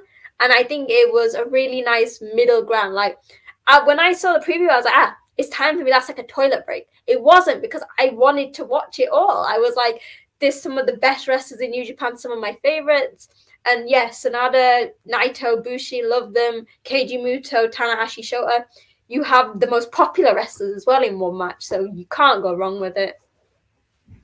Yeah, like, I would have loved for Tanahashi and Naito to have bigger matches or a singles match between each other. But I will say, like, after watching this matchup, I was like, yeah, the match needed them to give it a little bit star power and to make sure people didn't treat it as a bathroom break type of matchup. So, J News, what did you think? Oh, man. It you know, I think it happens in the world of sports, and it happens everywhere. People retire, right? And for a person like myself, who's been a fan of Keiji Muto / the Great Muta since the late 80s, to understand that I've been watching professional wrestling for damn near 40 years is a thing. But to see one of my favorites of all time winded down, you know, it's bittersweet. You know, a lot to what Kevin Kelly said on New Year's Dash, and when they spoke to Sanada, and Sanada said that he was really happy to be in the match, but at the same time, he was really sad to see his mentor and trainer have his last match in New Japan. I think that to see him at least attempt the rounding press was a cool feat, and have Tana talk him down was a cool spot there as well. Sanada obviously hitting it. If he didn't hit it, it wouldn't. I think the match wouldn't have hit. I think Sanada had to have hit that rounding press in order for it to have gone off. Always a shout out to my main man, the top shotter, Shooter Umino. That man, that kid, man, he gonna be a star, bro. He gonna be a star. I don't care what anybody What says. did you all think of his new ring gear as well? Like, I thought it was so, you know, the white jacket and stuff. I thought it really, like, although he's got a bit of obviously that Moxley influence still, he is starting to realize, no, he can't just ride off Moxley. He has now got to get his new ring gear. And he was using the pink and white here in the UK. And it's like, in person, it's beautiful. It works so well with his babyface persona. And obviously, like, barrels off the fact that he basically could be Tanahashi's son, not Red Shoes' son. Yo, I was exactly so. No, we are great minds thinking alike, because when I saw this, I went out to the UK and I went to Rev Pro and I saw Shooter for the first time in a while. So I was like, when did Shooter become little Tanahashi? Like, that was the first time that I saw it. And then here, being next to Tanahashi, I was like, he is young Tanahashi, because this man has gotten himself into tremendous shape. He was out there doing kip-ups. He looked so good. I was like, this man is going to main event Wrestle Kingdom 20. I have all the confidence in the world. Maybe Red Shoes needs to take a paternity test, because maybe it was Tanahashi who's actually Shota's dad. Now we're thinking we're going to do a Murray segment, and we're going to get Red Shoes and Tanahashi and Shooter here, and we're going to find out who the real daddy is, ladies and gentlemen. Put your choices in the live chat. Who do you think Shooter's real daddy is? Moxley, Tada, or Red Shoes? This is putting ELP and Shingo's Who's the Daddy match completely out of the waters now. This is the real Who's the Daddy match. Absolutely. Imagine that three-way? Come on. I'll say, oh jeez. Yeah, I'll say this. For Shooter to get the pin on Bushi in KG's last match, I think it said a lot. You know, not necessarily a coronation of the kid or anything like that, but for Muto to you know, it could have been anything for Muto to get the pin. It could have been anything for Tanahashi to get the pin, but to let Shooter get the pin in his last New Japan Pro Wrestling match, to me at least, it shows that, you know, I think Muto has some faith or see some potential in this kid. So I think that was something to take away from the match as well. You know, never anything to take away from the guys from LIJ. You know, I got my love for Sonata. Naito's one of the best ever. Bushi, you know, Bushi's Bushi at the end of the day. So that's there. But yeah, man, it was an enjoyable match, and it was a good part of the card. You got to know Bushi is hoping that Teton comes back very, very soon. Very, very soon. Fantastica Maria is right around the corner. So we'll yeah, that's coming up next month. So maybe, well, like, I think I saw someone in the chat saying that, like, Bushi's the electrician because he's always looking at the light. One day, it's like similar to like Uncle Noble. One day, New Japan are gonna go, you know what? F it, Bushi's getting that junior title again. Because he's had it once, but it wasn't a very good reign. Like, let's give him like a proper reign. And because Bushi's a good wrestler, like he's charismatic, he can do stuff in the ring. I just feel like he's always overshadowed by the much bigger LIJ personalities. Yeah, I think that's the big thing. Like, everybody that comes into LIJ just kind of surpass him, and he was like the second member of LIJ. But Sonata, he basically created LIJ, you could say, because it was just Naito before, and if it wasn't for Bushi and Evil, like, there wouldn't be anything there. But he doesn't get much love at all from fans or from New Japan. I love Bushi. I'm like the person who take all of the wrestlers that Westerners aren't a fan of. Yoshihashi, Goto, Bushi. I was on original Team Doki, you know, before Doki got really popular. Oh, nice. I was Team Doki back then. So, you know what? I'll give love to anyone who doesn't get it in the West. I'll do all the love that they need. You're giving out all the love that Gato doesn't give them. That's what you give. I like that. I like that stance. Sonata as well. As much as everyone loves him, he's not getting titles anytime soon. So I'm giving Sonata my love as well.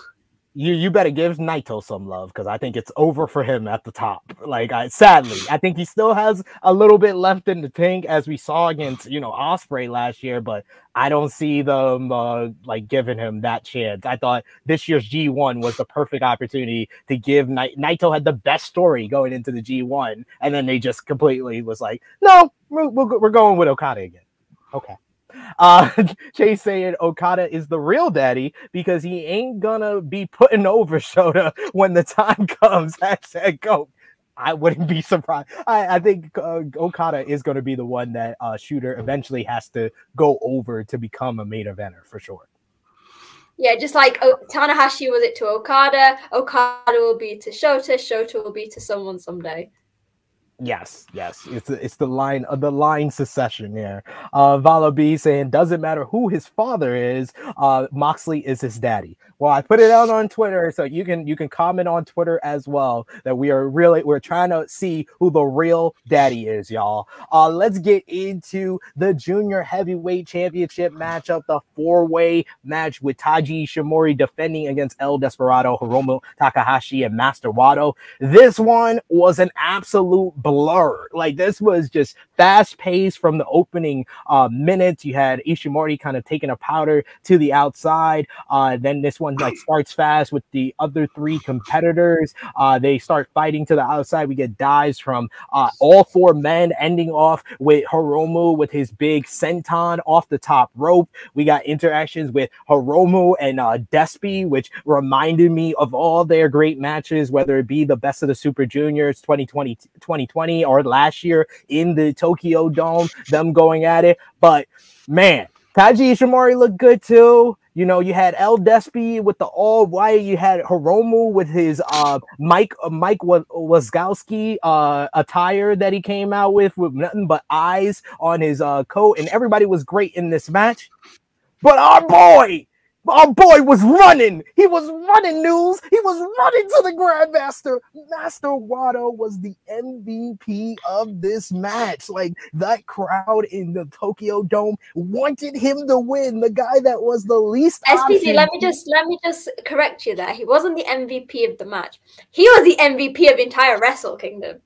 You heard it here, folks. You heard it here. She's going for it. But Master Wato was tremendous here. Unfortunately, he ran into a time bomb. Number 2 from Hiromu Takahashi. 1, 2, 3. Hiromu Takahashi is a 5-time IWGP Junior Heavyweight Champion. This match was absolutely awesome. I love this match. I enjoyed the hell out of it. I gave it 4.25 stars. This one eclipsed Narita and ZSJ for my favorite match up until this point. So now I know you're big on Master Wato. You already spoiled the ending when we give our MVPs. What did you think about his performance here and the match overall? So this is the match I was probably most looking forward to. I know like Jay's one of my favorite wrestlers, but in the junior division, I always loved it. The first Wrestle Kingdom I ever watched was in 2018, and they had the Fatal 4-Way for the title back then. So it's sort of like quite a nice circle for me. But I feel going into this match was one of the best build-ups because you obviously had in October they were fighting, then they teamed together. And it is 4 of the best, apart from the 4 who were obviously in the tag match at start of night, 4 of the best wrestlers in the world. Like, I've followed I remember I started watching New Japan as Wato was a young lion, saw him leave, saw his almost lackluster return. And I was there like, no, I know Wato. Wato can do it. He can do it. And to see him over the past few months shine and like his impact in this match, like I am the biggest Desperado fan. But I was saying this to people, like for me, Wato shined more than any of them. At points, I was like, Wato's winning this. I don't care what anyone's saying.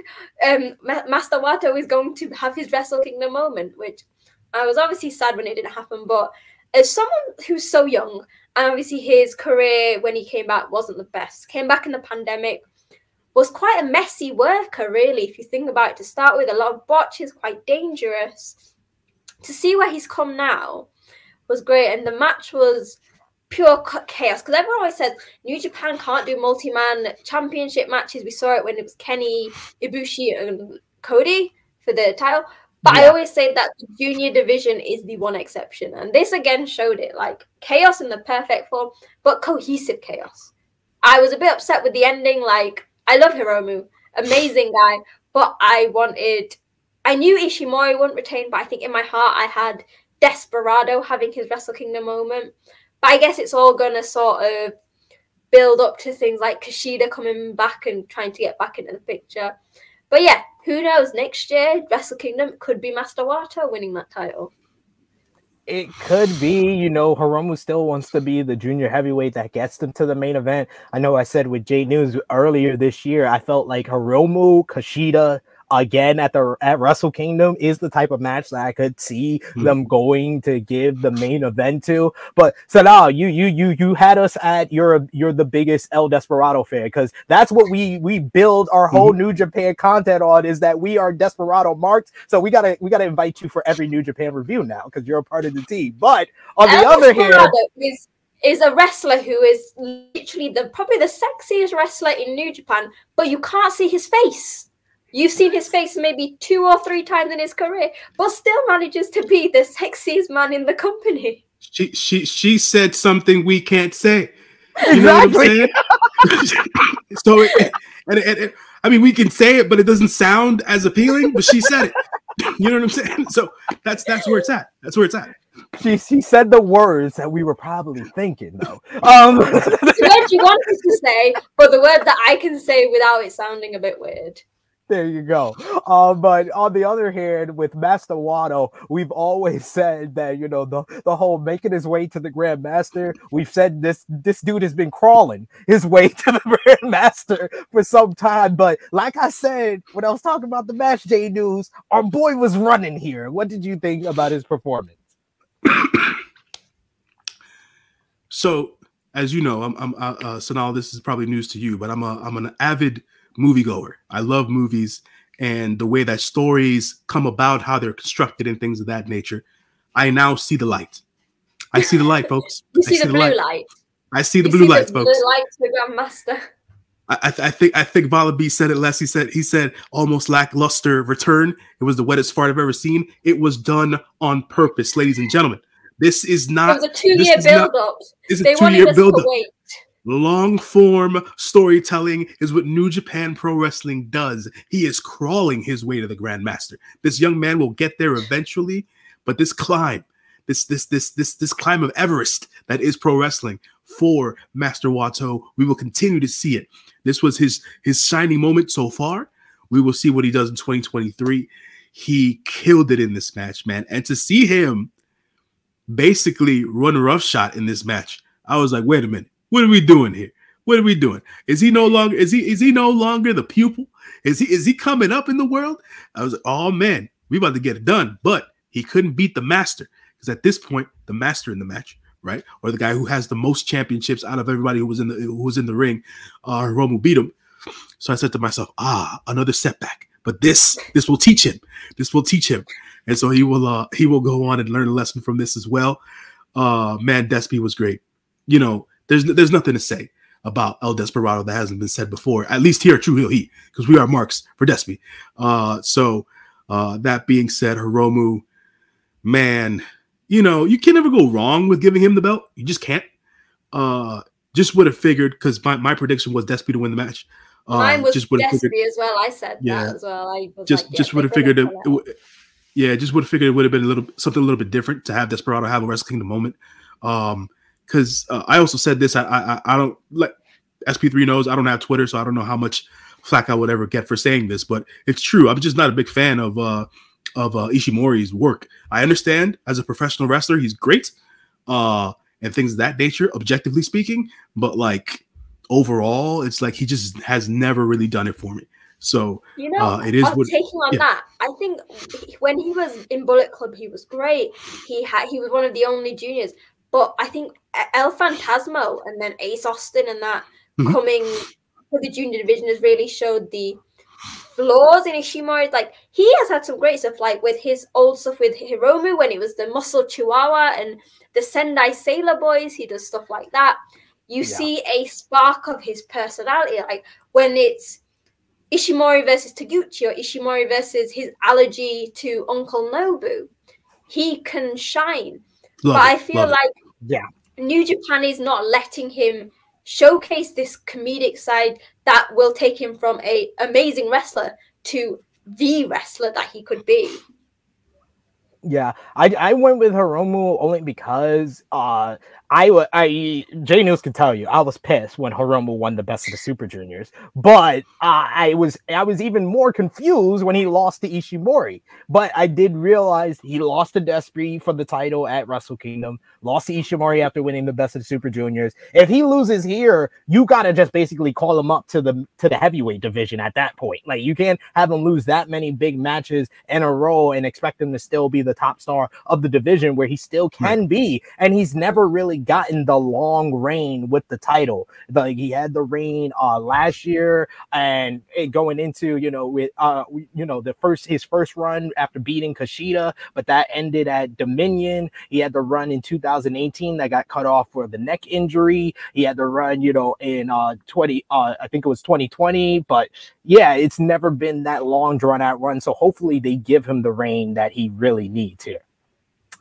But I know it's a bit random. Like, I want to just quickly go back to Master Wato, and you were saying like the journey. I think that the change in Wato came when he got rid of Tenzan and took on Taguchi.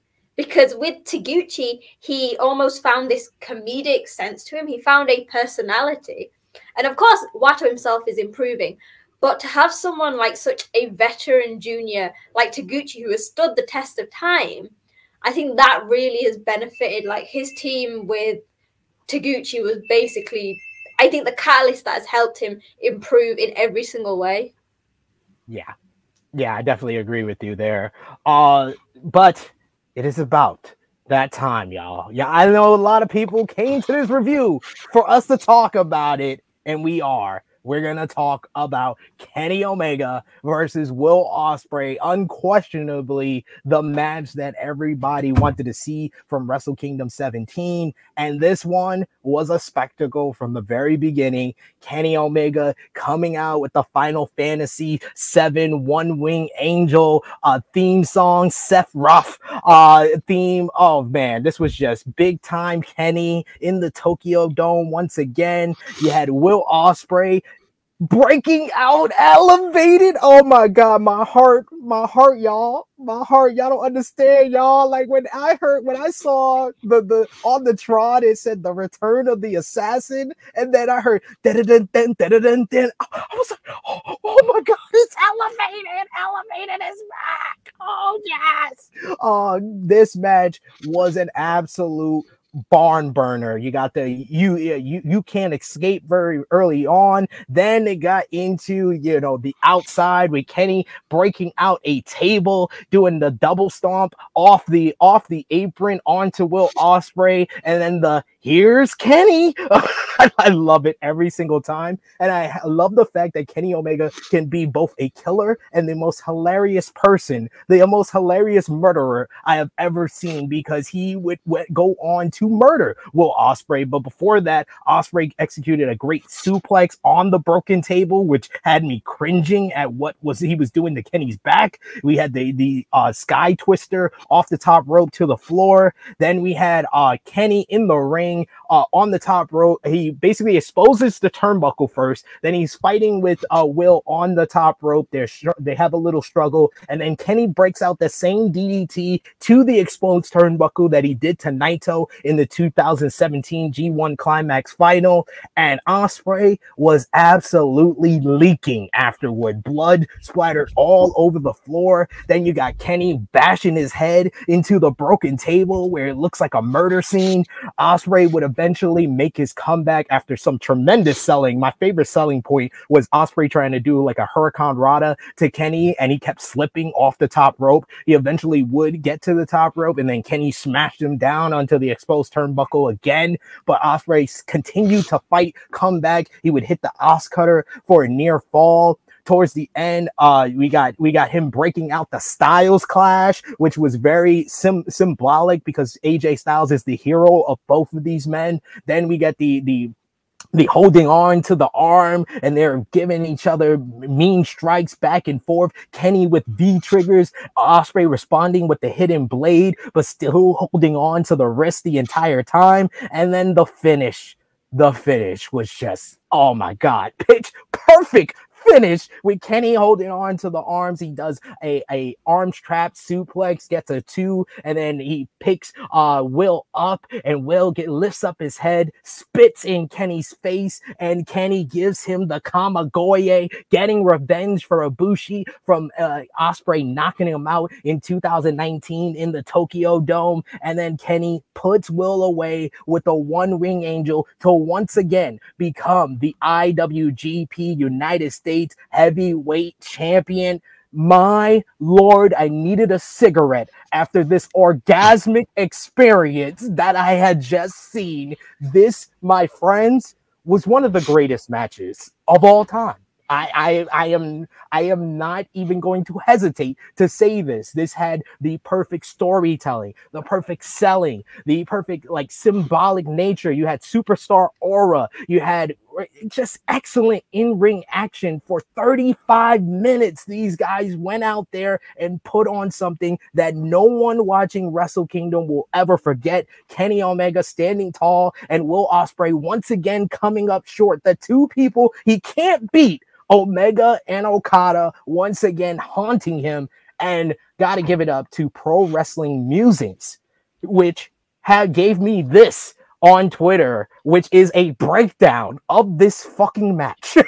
Look at this freaking breakdown. You got 98 strikes from Kenny Omega, 84 from Will Ospreay, strike downs 15-14, grabbles 14-7. Will hit about 6 dives while Kenny hit 3. We got 26 seconds of submission, 13 seconds of submission for Ospreay. We got 21-19 reversals, only 15 pin attempts the entire matchup.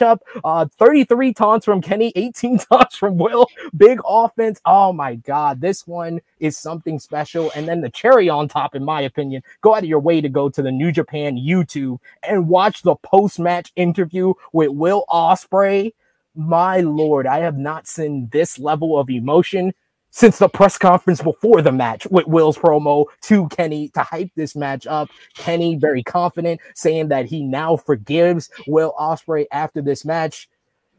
And I've only done this once. But J News, I'm going to do it again. For the first time in 5 years, I'm breaking my star rating system. 6 motherfucking stars. This one is 6 stars. You cannot rate this 5 stars because I'm sorry. I rated 15 matches in 2022, 5 stars. This match is better than every single one of them. This is one of the greatest matches of all time. I can't praise it any more than that. Sanal, what did you think? Yes, I mean, so before we get to my only grievance, and it's the tiniest grievance, I wanted Will Ospreay to win. That was the only grievance I had.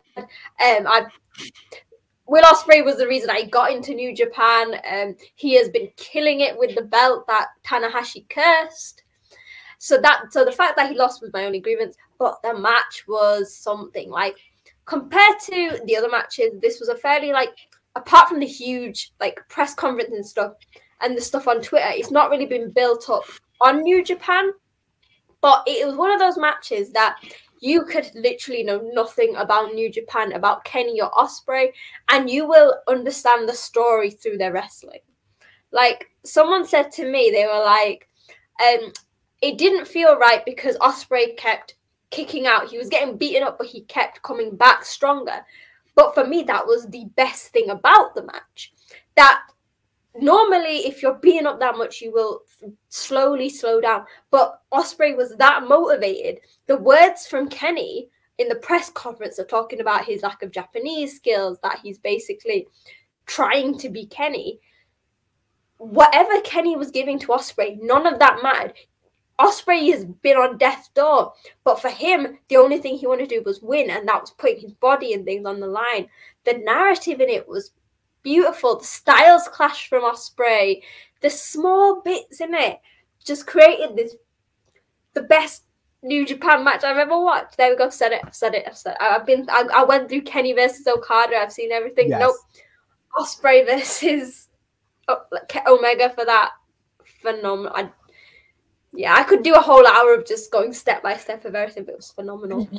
Yeah, like this is a rare case where or if you read the Wrestling Observer newsletter today, Dave Meltzer went move for move on this matchup. Like he spent like a good portion of the newsletter just breaking down it move for move, and it's just everything makes sense. Everything is just put together. It's just a perfect story. J News, what did you think? You know, there's certain matches in wrestling history that have a place in a lot of people's hearts. You know, Macho Man versus Steamboat is one of them, and stuff like that. For me, coming up in the late '80s, watching back a lot of the early '80s stuff, Ric Flair versus Terry Funk, and a lot of stuff like that. For me to watch history on a given night is something special. This right here, this match, Kenny Omega versus Will Ospreay, won on New Japan soil, is wrestling history. And it's interesting to see how it got built up. It's interesting to see how Will has grown in the last 5 years, both inside and outside of the ring. It is also a treat to continue to see Kenny Omega be the best bout machine. A year ago, there was talk about him retiring. You know what I'm saying? So it was like, because he was that hurt at the end of the day. But, you know, Kenny pulling out all the stops and making sure his body was right and just being able to perform at this level. And like Sanal said, the narrative of this story from beginning to end, pre-match, post-match, everything in the match, the details and the maneuverability. I was like, man, what am I watching here? You know, this is just supposed to be pro wrestling. I'm supposed to be entertained by the moves and maybe some of the back and forth banter. But it took it to another level. These guys, man. If anything, I would say that if Will Ospreay wasn't world renowned and world known by now, he is now. You know, so the kid's nothing short of amazing. Like I said, give all praise due and props to Kenny Omega for doing what he does. I have to mention this. I should have mentioned this at the beginning of the show. Don Callis was on commentary. I'd be remiss if I didn't mention the fact that we got the return of the one and only Gino Gambino on English commentary. Yes. Honestly, and, one of the highlights for me when that was announced that Gino was back on commentary, I was like, this is going to be a Wrestle Kingdom to remember. One of my greatest interviews I've ever done with Gino Gambino during Bullet Club Day. I will never forget it. Gino is always my boy. I was so happy to hear him on commentary. And I was so happy to get New Japan Don Callis, because he had me rolling midway through this matchup where Kevin says, Kenny gave Will Kevin says Kenny gave Will the ball, and Don immediately says, and he dropped it. And then Kevin and Chris are like, what? Like, what? He was like, the fans didn't cheer for him. It was a pandemic. That interaction had me dying. I was like, yo, Don is the funniest. Yeah. It was something. It was a special night. It was a special match. It was everything. Everything came together at a specific point in time in history for pro wrestling and in the universe. And this match was it. SP3, do me a favor, write this down somewhere. It is now January 6th. This is the match of the year. If I don't write it down, if I don't remember to write it down, match of the year, Will Ospreay versus Kenny Omega. It's a match of the decade. Is it too early? I don't know, because I did rate one other match ever 6 stars, and that was Okada Omega 4, the 69-minute classic. That's the one, the ending of their feud. That's like a motion picture for me, so it's very close. But honestly, at this point right now, it's number 2, the greatest match I've ever seen. Yeah, man. This is why I watch New Japan as my main source of professional wrestling, because you get stuff like this, not just at Wrestle Kingdom. You can get it at a Dominion. You can get it at a New Japan Cup. You can get these levels of matches throughout the entire year. And, you know, you get to know some of these guys that you don't see on TV every week, right? And they don't get thrust in your face on a regular freaking basis, and you don't have to be overly exposed to them and stuff like that, you know? It's just great to be able to consume this product and be able to appreciate these guys for what it is that they're doing and how they put their bodies on the line, man. That the spot where Kenny was putting Will's head through the table, I was like, brother, give it up. I mean, damn, man, why are you doing that to the kid? Why are you doing that to him? I was like, he don't deserve that. But hey, man, it's just, whew, it was something else. Wait, what, Romeo? You know, you and your hating ass, man. You know. He says, I can't say it's the definite match of the year yet because they can face off again. I don't know if it's going to have the same, platform and stage. It's because it's Wrestle Kingdom, isn't it? Like, exactly. I think that adds to it. Yeah, it does. It does. The stage adds a lot to a matchup, and we would be remiss if we didn't mention that Dave Meltzer did rate it the second highest star rating that he's ever rated a match, 6.25 stars, tying Kenny Omega versus Kazuchika Okada 2 from New Japan Pro Wrestling Dominion 2017, and then it is one below the 7-star match at Dominion 2018 between Kenny Omega and Kazuchika Okada. So it's a GOAT tier matchup for sure. And can I just I just want to. Oh, sorry, just. No, go ahead, son. Yeah, go ahead. I want to a shout out to Will Ospreay because I know over the years some people have had a lot of shit to say about Ospreay, and Ospreay has been the first person to say he doesn't always think before he does things. Yeah. And I know there was almost a time I used to have a Will Ospreay poster up, and everyone was like, "Oh no, you've got to take it down." Ospreay might have said stuff, but he has been the first to admit that. In every interview, he says, "I do things before I think." Ospreay, throughout this entire pandemic, has put his body on the line. He fought through bloody, he was on death's bed, but he still came to wrestle. You can have issues with his personality, but you can't say, he's one of the nicest wrestlers I've ever met. Always a pleasure. He's amazing in the ring, on the mic. You can't disregard him in any way just because he has made some mistakes in the past. And I think cancel culture is quite high, that you can't not call Ospreay one of the best in the world. No question. After this match, this kind of felt like a defining match for his career, and this was a match that he's been 1.5 for so long. We got Dolores who says, I especially loved the ending when Kenny was standing holding the title and Ospreay was reaching for it as they were pulling him away outside. And we should mention that with Ospreay's promo, he did mention he's giving himself a year to accomplish what he wants to accomplish, which is defeating Kenny Omega, and if he doesn't do that, he might want to go elsewhere. So what do you guys think about those comments from Ospreay after the match? I feel like it was perfect because Ospreay has said time and time and time again that New Japan is where he loves. He's never really, whereas Jay, and we'll talk about it later, has a bit more, he's always been a bit more iffy. He's like, oh, this and that. And people have said they could see Jay in WWE. I personally think Ospreay's home is New Japan. And this is going to lead to him having a big moment, having that world title back, having his Wrestle Kingdom, because Ospreay, he was obviously, his career was built here in the UK, but it almost feels like he was made, we have these adverts here in the UK. It's you were born here, but you were raised, it's with the Navy and the Army and stuff.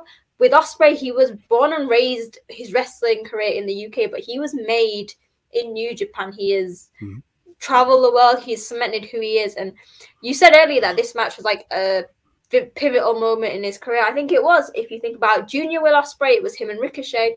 This has cemented his heavyweight. He is not that flippy guy that people used to call a spot monkey, was it? They call him at one point. He is one of the best in the world. Especially when it comes to the big time matchups, he just always delivers, and I think he delivered his best performance here. And we had yesterday on AE Ramble Jimmy McElram, who only watches AEW, went out his way for me. I sent him this matchup. He watched it. He was very impressed with it, and he said Will Ospreay was the MVP of this match. But this was next level Kenny. There's different levels to Kenny, and Kenny New Japan cleaner is the apex. There's nothing better than that. The superstar aura, the moves on point, flawless matchup, in my opinion, so far. It's going to be very hard for anyone to beat this Alpha Match of the Year. And I said it on Twitter, everybody's working for second place at this point. But we had one more match, unfortunately for them. They had to follow this one, as it was Kazuchika Okada, the G1 Climax 32 winner, going up against Switchblade Jay White for the IWGP World Heavyweight Championship. And these two men have such a long history, 5 years in the making with this matchup here. So we knew what we were going to get. We were going to get the first 10 minutes, which is really where Okada likes to build. We get, the money clip. But when this match hits that third gear, I thought it was really cooking. Like, you get Jay White busting out the J Maker, which I love. Gino Gambino shouting that out, saying the J Maker, and then he does the J Maker pose with the too sweet. Love that. That was such a great moment for me. But then Okada would get his revenge later in the matchup, busting out the Rain Runner on him, hitting out the Blade Runner on Jay White himself.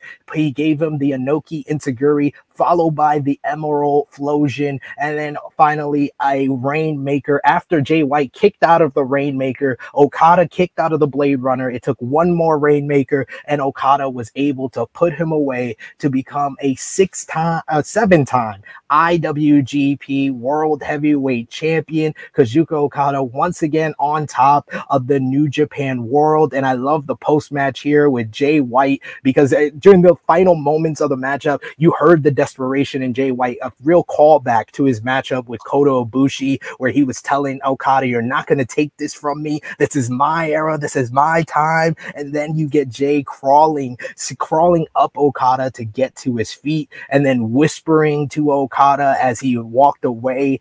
Jay White would later admit that he told Okada that it's over. He doesn't want a rematch with him. He's done doing this with him this whole game. Okada had his moment after the match, but Shingo Takagi did interrupt and make the challenge to Okada, since it was 1 year ago that Okada defeated him for the IWGP World Heavyweight Championship, and Shingo never got his rematch, so he called out Okada. We would find out at New Year's Dash that Okada and Shingo seem to be setting up a champion versus championship match for the KOPW 2023 title, as well as the IWGP World Heavyweight Championship. And of course, the night ended going into the 51st anniversary of New Japan. It ended with this generation's Inoki saying the Inoki catchphrase and the Inoki music, ending off Wrestle Kingdom 17. I thought this was a perfect ending to the show. Okada embodies everything that Inoki is known for, so I thought this was a fitting tribute to end the show. And the match itself, I thought was great, a great match. It was never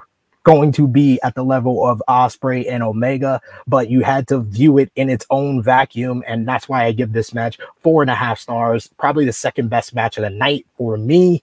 Jay News, what did you think? Man, during the preview, I stated and I said that they had to come out in this match and wrestle with chips on their shoulders. Not like they didn't necessarily, but how were they to know what the match previous to them was going to be? They did their absolute best in this match. The narrative in this match has been woven over the last 5 years, as you stated, SP3.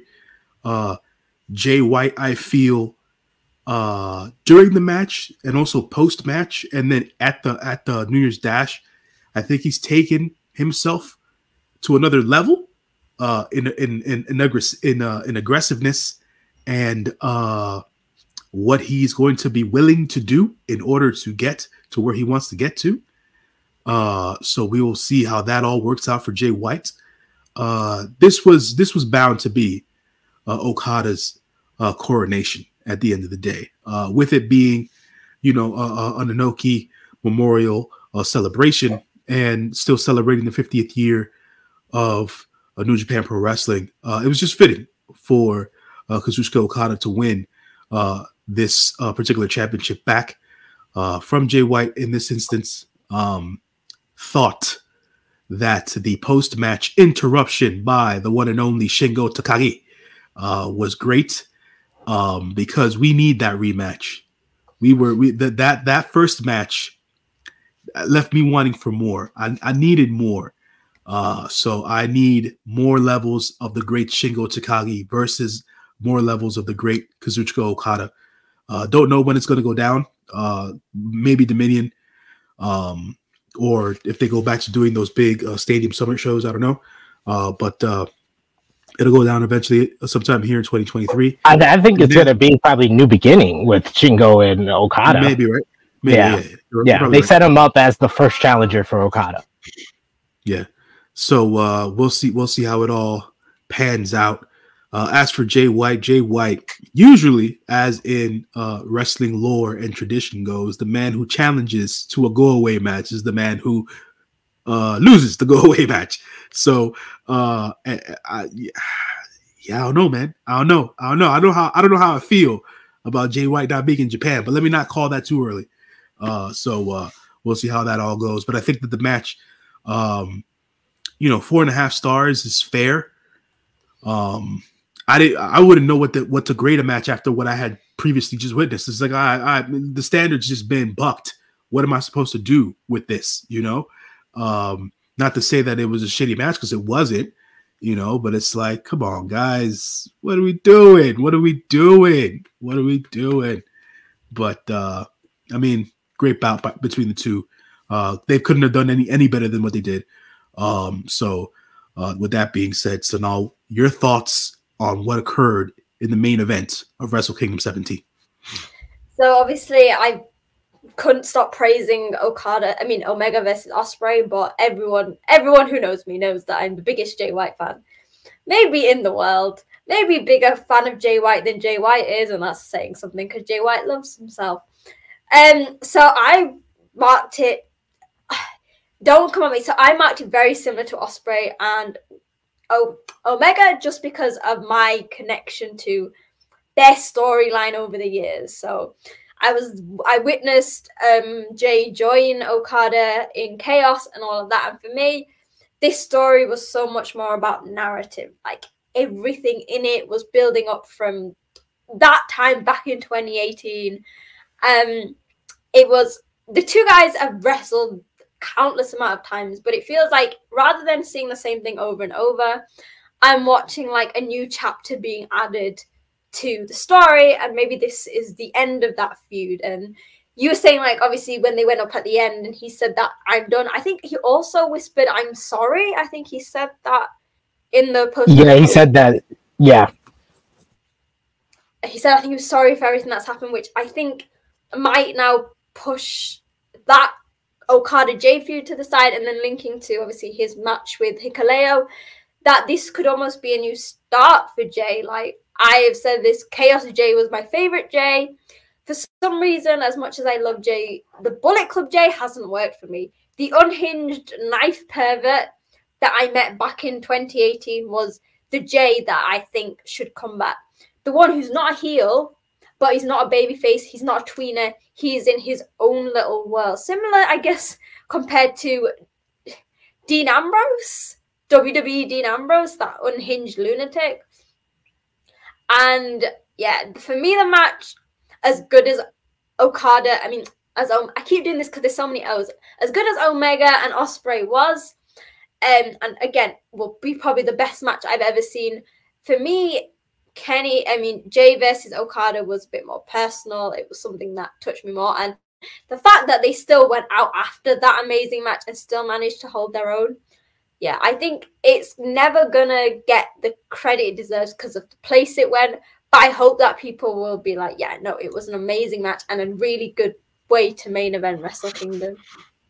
Absolutely. They definitely had the story to be in that spot, and that's why I'm happy that they were still the main event of the show. We do have a super chat donation here from the good brother Chase. Thank you so much for that, Chase. He says, coin drop, pound for pound, the greatest of all time. Okada reigns supreme once again. Love it. Chase is one of the biggest Okada fans that I know. He also says, yes, Sanal, that's why I love this match, the narrative of it all. When Gato broke my heart. This felt like an amazing culmination to the story. And now Okada is 4-2 against Switchblade Jay White. And then, of course, we got to mention what happened at New Year's Dash with Jay White making the challenge to Hikuleo. In his promo on the post-match, he did mention that everything that broke down for Jay White with his master plan, it all started with Hikuleo turning his back on the Bullet Club. So he would get revenge on Hikuleo. So during the multi-man matchup, ELP caused a disqualification. After the match, Jay White went mental on Hikuleo, nailing him with the steel chair. Even after it was broken, he was using the remnants to bash Hikuleo. And then he says that he wants to get Hikuleo the hell out of Japan. So he will have a loser leaves Japan match against Hikuleo. On the other hand, Kazuchika Okada and shocked me, gave me one of my best markout moments of either night when the coin dropped as Kenny Omega come out first. We didn't know who his tag team partner was. Commentary was talking about it might be Don Callis, and then the coin dropped, and for the first time ever, the all-time rivals of Okada and Omega teamed up together. The Omega powers in the Rain Trigger, and then the Rainmaker for the win, defeating United Empire's Aaron Henare and Jeff Cobb. We get Jeff Cobb challenging Kenny Omega for the IWGP United States Heavyweight Championship as well. And then we also had the follow-up with Shingo making the challenge and Okada suggesting champion versus champion. So what do you two think about what we saw from New Year's Dash with everyone involved in the double main event scene here, Sanal? If you'd have told me that my 2023 wrestling bingo card would include Kenny teaming with Okada, I'd have told you that you were the craziest person in the world, and you were more likely to see Suzuki and Okada teaming together. Like, because I was working during New Year's Dash, but I was obviously on Twitter, and then suddenly I was like, oh, let me just click it on. I'm on my lunch. Saw the Empire come out, saw Kenny come out, which was a shock in itself because obviously commentary were bigging it up like, yeah, Kenny's gone home. Don Callis has said this. And then when Okada came out, I was like, I didn't know what to think. I was like, it was almost mirroring what happened in 2018, 2019 when Okada and Tanahashi started teaming together after their feud with Jay. It's something you didn't think would happen. And was the perfect way to end the two nights. Because obviously I think New Japan have a bit of a break now before the New Beginning show. Mm-hmm. So I think it was the perfect way. And with the Jay thing, Jay always does something at the start of the year that has everyone with their rumor mills, like Royal Rumble's coming up. Is Jay going to go? To clarify, when this happened last year, Jay confirmed in some way that he is on a 7-year contract. So he at least has another year with the company. So please stop with it. I know there's also rumors that Hikuleo wants to go to WWE. Yeah, Fightful did report that WWE is interested in Hikuleo, apparently. So why is it every single time there's an inkling that someone's going to leave, they're going to WWE? It could, like, obviously, back in the day, to say, yeah, it's impossible, Jay will never go. It is more likely, but I cannot see it happening anytime soon. I do know that Jay's obviously got married last year, and he's now based in America. So it would make more sense for him to lose, to base himself on Strong for a while, and have to, I think I saw this online, for him to have to build himself back up as a completely new person. So yeah, the two main events for New Year's Dash brought a lot. Again, as soon as the words came out of Jay's mouth, the loser has to leave Japan. A million people on Twitter read it as, the loser has to leave New Japan. Right, okay, right. So let's look online. Does WWE want Jay? Does WWE want Hikuleo? That's going to tell us. Like, I'm not going to front at all. I was causing problems because I was like, did Triple H just call Switchblade? I was like, did Triple H just call Switchblade? I think someone said, oh, you can see the Royal Rumble, Jay's going to debut as the penknife. Imagine. Oh, that would have been great. Would have been great. Jay News, any thoughts on New Year's Dash involving all the main event participants? All the commotion that happened at the New Year's Dash was warranted. It was welcomed. It was good for New Japan. We got the reset button hit, and hit hard, but in a good way. We got things that we would have never thought that we would have gotten. Like Sanal said, who would have thunk it? Kenny Omega, Kazuchika Okada, tag teaming together. But even further that, Suzuki and Tiger Mask. Man, give me a freaking break. Where are we right now? This is January the Twilight put us Zone. into an alternative universe where it's, I don't know if either of you watch DDT Pro Wrestling, but DDT, apart from like Damnation, the new Damnation, there's not really, they have factions, but everything just sort of blends together. Like you'll have guys from different factions all working together. There's no real baby faces or heels. Seeing Kenny team with Okada and then seeing Suzuki team with Tiger Mask reminded me of that. It's like, has New Japan gone into a world where factions and heel and baby faces mean nothing? Pretty much. It seems like they're just crossing everything out. They're just flipping everything on its head. And I was like a lot of people I saw online. I thought Kenny Partner was going to be I was hoping it wasn't Bushi, but the coin drop was a big surprise anyway. So I'd be totally fine with that.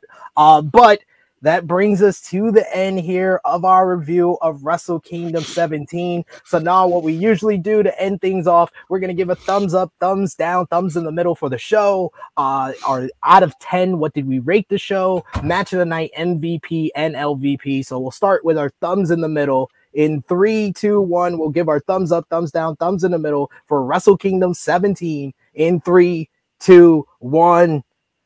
Unsurprisingly, thumbs up all the way around from all of us. 6 thumbs up. Out of 10, what did you give the show, Sanal? 15. I broke your thumb there. Accurate. It was probably the best Wrestle Kingdom I've seen in a long time. Like, I hate to be one of those people that's saying like, oh, New Japan's getting back to pre-pandemic, but it really is. They're starting to come back together with the storytelling. Gedo, I think maybe Gedo's might have got concussion the past few years. He seems to be getting better with everything. So it can, like, even the pre-show did exactly what he needed to. So I can't give it anything but full marks. Jay knows, what did you give it for out of 10? New Japan is finally shaking off that evil as a champion stink, for God's sakes. The moment we don't talk about. The moment we no longer talk about, it's no longer there. Oh, it's a general score. What would I say? I won't break the bank. I'll be fair. 9 out of 10 for me. I just the lone one deserves to be the lone one. The shortness of the women's match. How flat the Mercedes moment felt for me. Just that was the lone one. Everything else worked just fine. The show flowed very well, even though it had a 6 hour and 20 minutes run time. On New very Japan long, World. y'all. It didn't Very even have long. a break on the main card. Normally they've been having an intermission, so I thought they might have one after the Keiji Muto match. And I was like, right, I'll go get some food or something. Nope, went straight into it. Nope. Go straight in. They had like the break for like, I think in like between the Rambo and the Noki Memorial, but that was the only and break. then the Noki and the main show, they had that as well. And I was like, okay. Yeah. I think I sort of knew it. I was like, because obviously it was early in the morning. I was like, right, let me get ready between like the pre-show and the main show because I don't think I'm going to get any time after this. And I didn't until 1 o'clock in the afternoon. Exactly. It was a long show, but a great show. And I agree with Jay News. I gave it a 9 out of 10. My lone one, I wasn't as down on the Mercedes debut, but I'm 100% down on the ladies only getting 6 minutes. It's a new title, 1 women's match on your card. This was supposed to be a statement for them, an opportunity for them. And they packed so much into that 6 minutes that I wish they would have got like 5 extra minutes. And that's my only nitpick of the entire show. So 9 out of 10 is the most accurate. I don't think we have to ask match of the night. I think we're all in agreement. Omega Ospreay. Yeah, sure. Why not? I'll be different. I'll say the junior 4-way.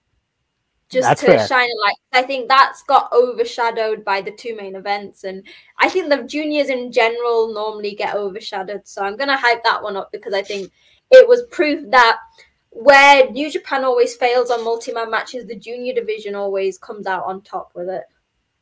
Absolutely. I would say the last three matches were the top three for me of the entire card, and Narita and ZSJ along with that as well. MVP for the show, I am going to go with Will Ospreay, Kenny Omega, and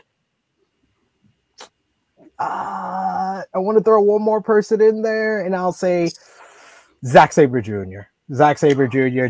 Becoming the leader of his own stable and winning his first singles title in New Japan. It was well deserved and long overdue. So I would throw him in with the MVPs here. Sanal?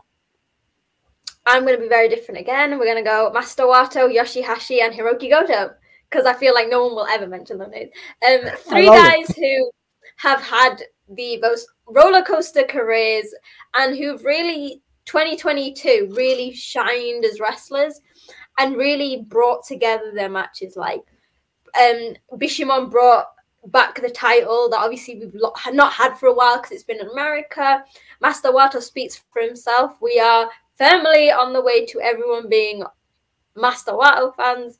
So I feel like everyone will always praise like Ospreay, Omega, but I feel like those three guys are New Japan boys, born and bred, and I feel like they need the hype for just how well they did in this Wrestle Kingdom show. Absolutely. Yeah, for sure. J News? MVPs, man. I'll give it to Ospreay, I'll give it to Kenny, and I'll join Sanal on the bandwagon because I myself am on the way to the Grand Master with Master Wato. This is, man, if you've ever been into Hong Kong cinema or fucking kung fu movies, folks, this is written. It's been done so many times, but New Japan's doing it on a wrestling scale. It's incredible to me. Me noticing it this late, it's just like, oh man, this is perfect. It's yeah, man. Master Wato rounding out the three MVPs for me there. Can we just say that I think as much as Master Wato has been doing amazing, can we change his ring gear? His jacket for Wrestle Kingdom was great, but his pants, I am not feeling them. They need to be like, I know we've got so many guys who have this slim tight, but I feel like as a junior, like that's what he needs. The flared pants just don't work for me with the bit of velvet, the bit of like PVC. Someone needs to redesign that. Yeah, he needs an updated look. That would definitely help him out a little bit more in gaining even more fans for him. As far as LVP, I got to give it to Carl Anderson. Carl Anderson, I'm sorry. You get my LVP for the night. J News? You know, I already shitted on the good brother Carl. And I'm not going to continue to pile on. But Chad, we'll have a talk, brother. You know, it's this. I don't know what to say. Sanal? Yeah. I mean, as nice as the guy Carl Anderson is, where we two tweeted in Royal Quest, he was happy I was a member of the Bullet Club with my Jay White shirt. Yeah, he could have at least put something in to make Tama's moment even bigger. I feel bad because obviously the post-match was beautiful, heartwarming, and I'm a cold-hearted person, but even that hit my heartstrings. Tama there with his son, his brother, Jado.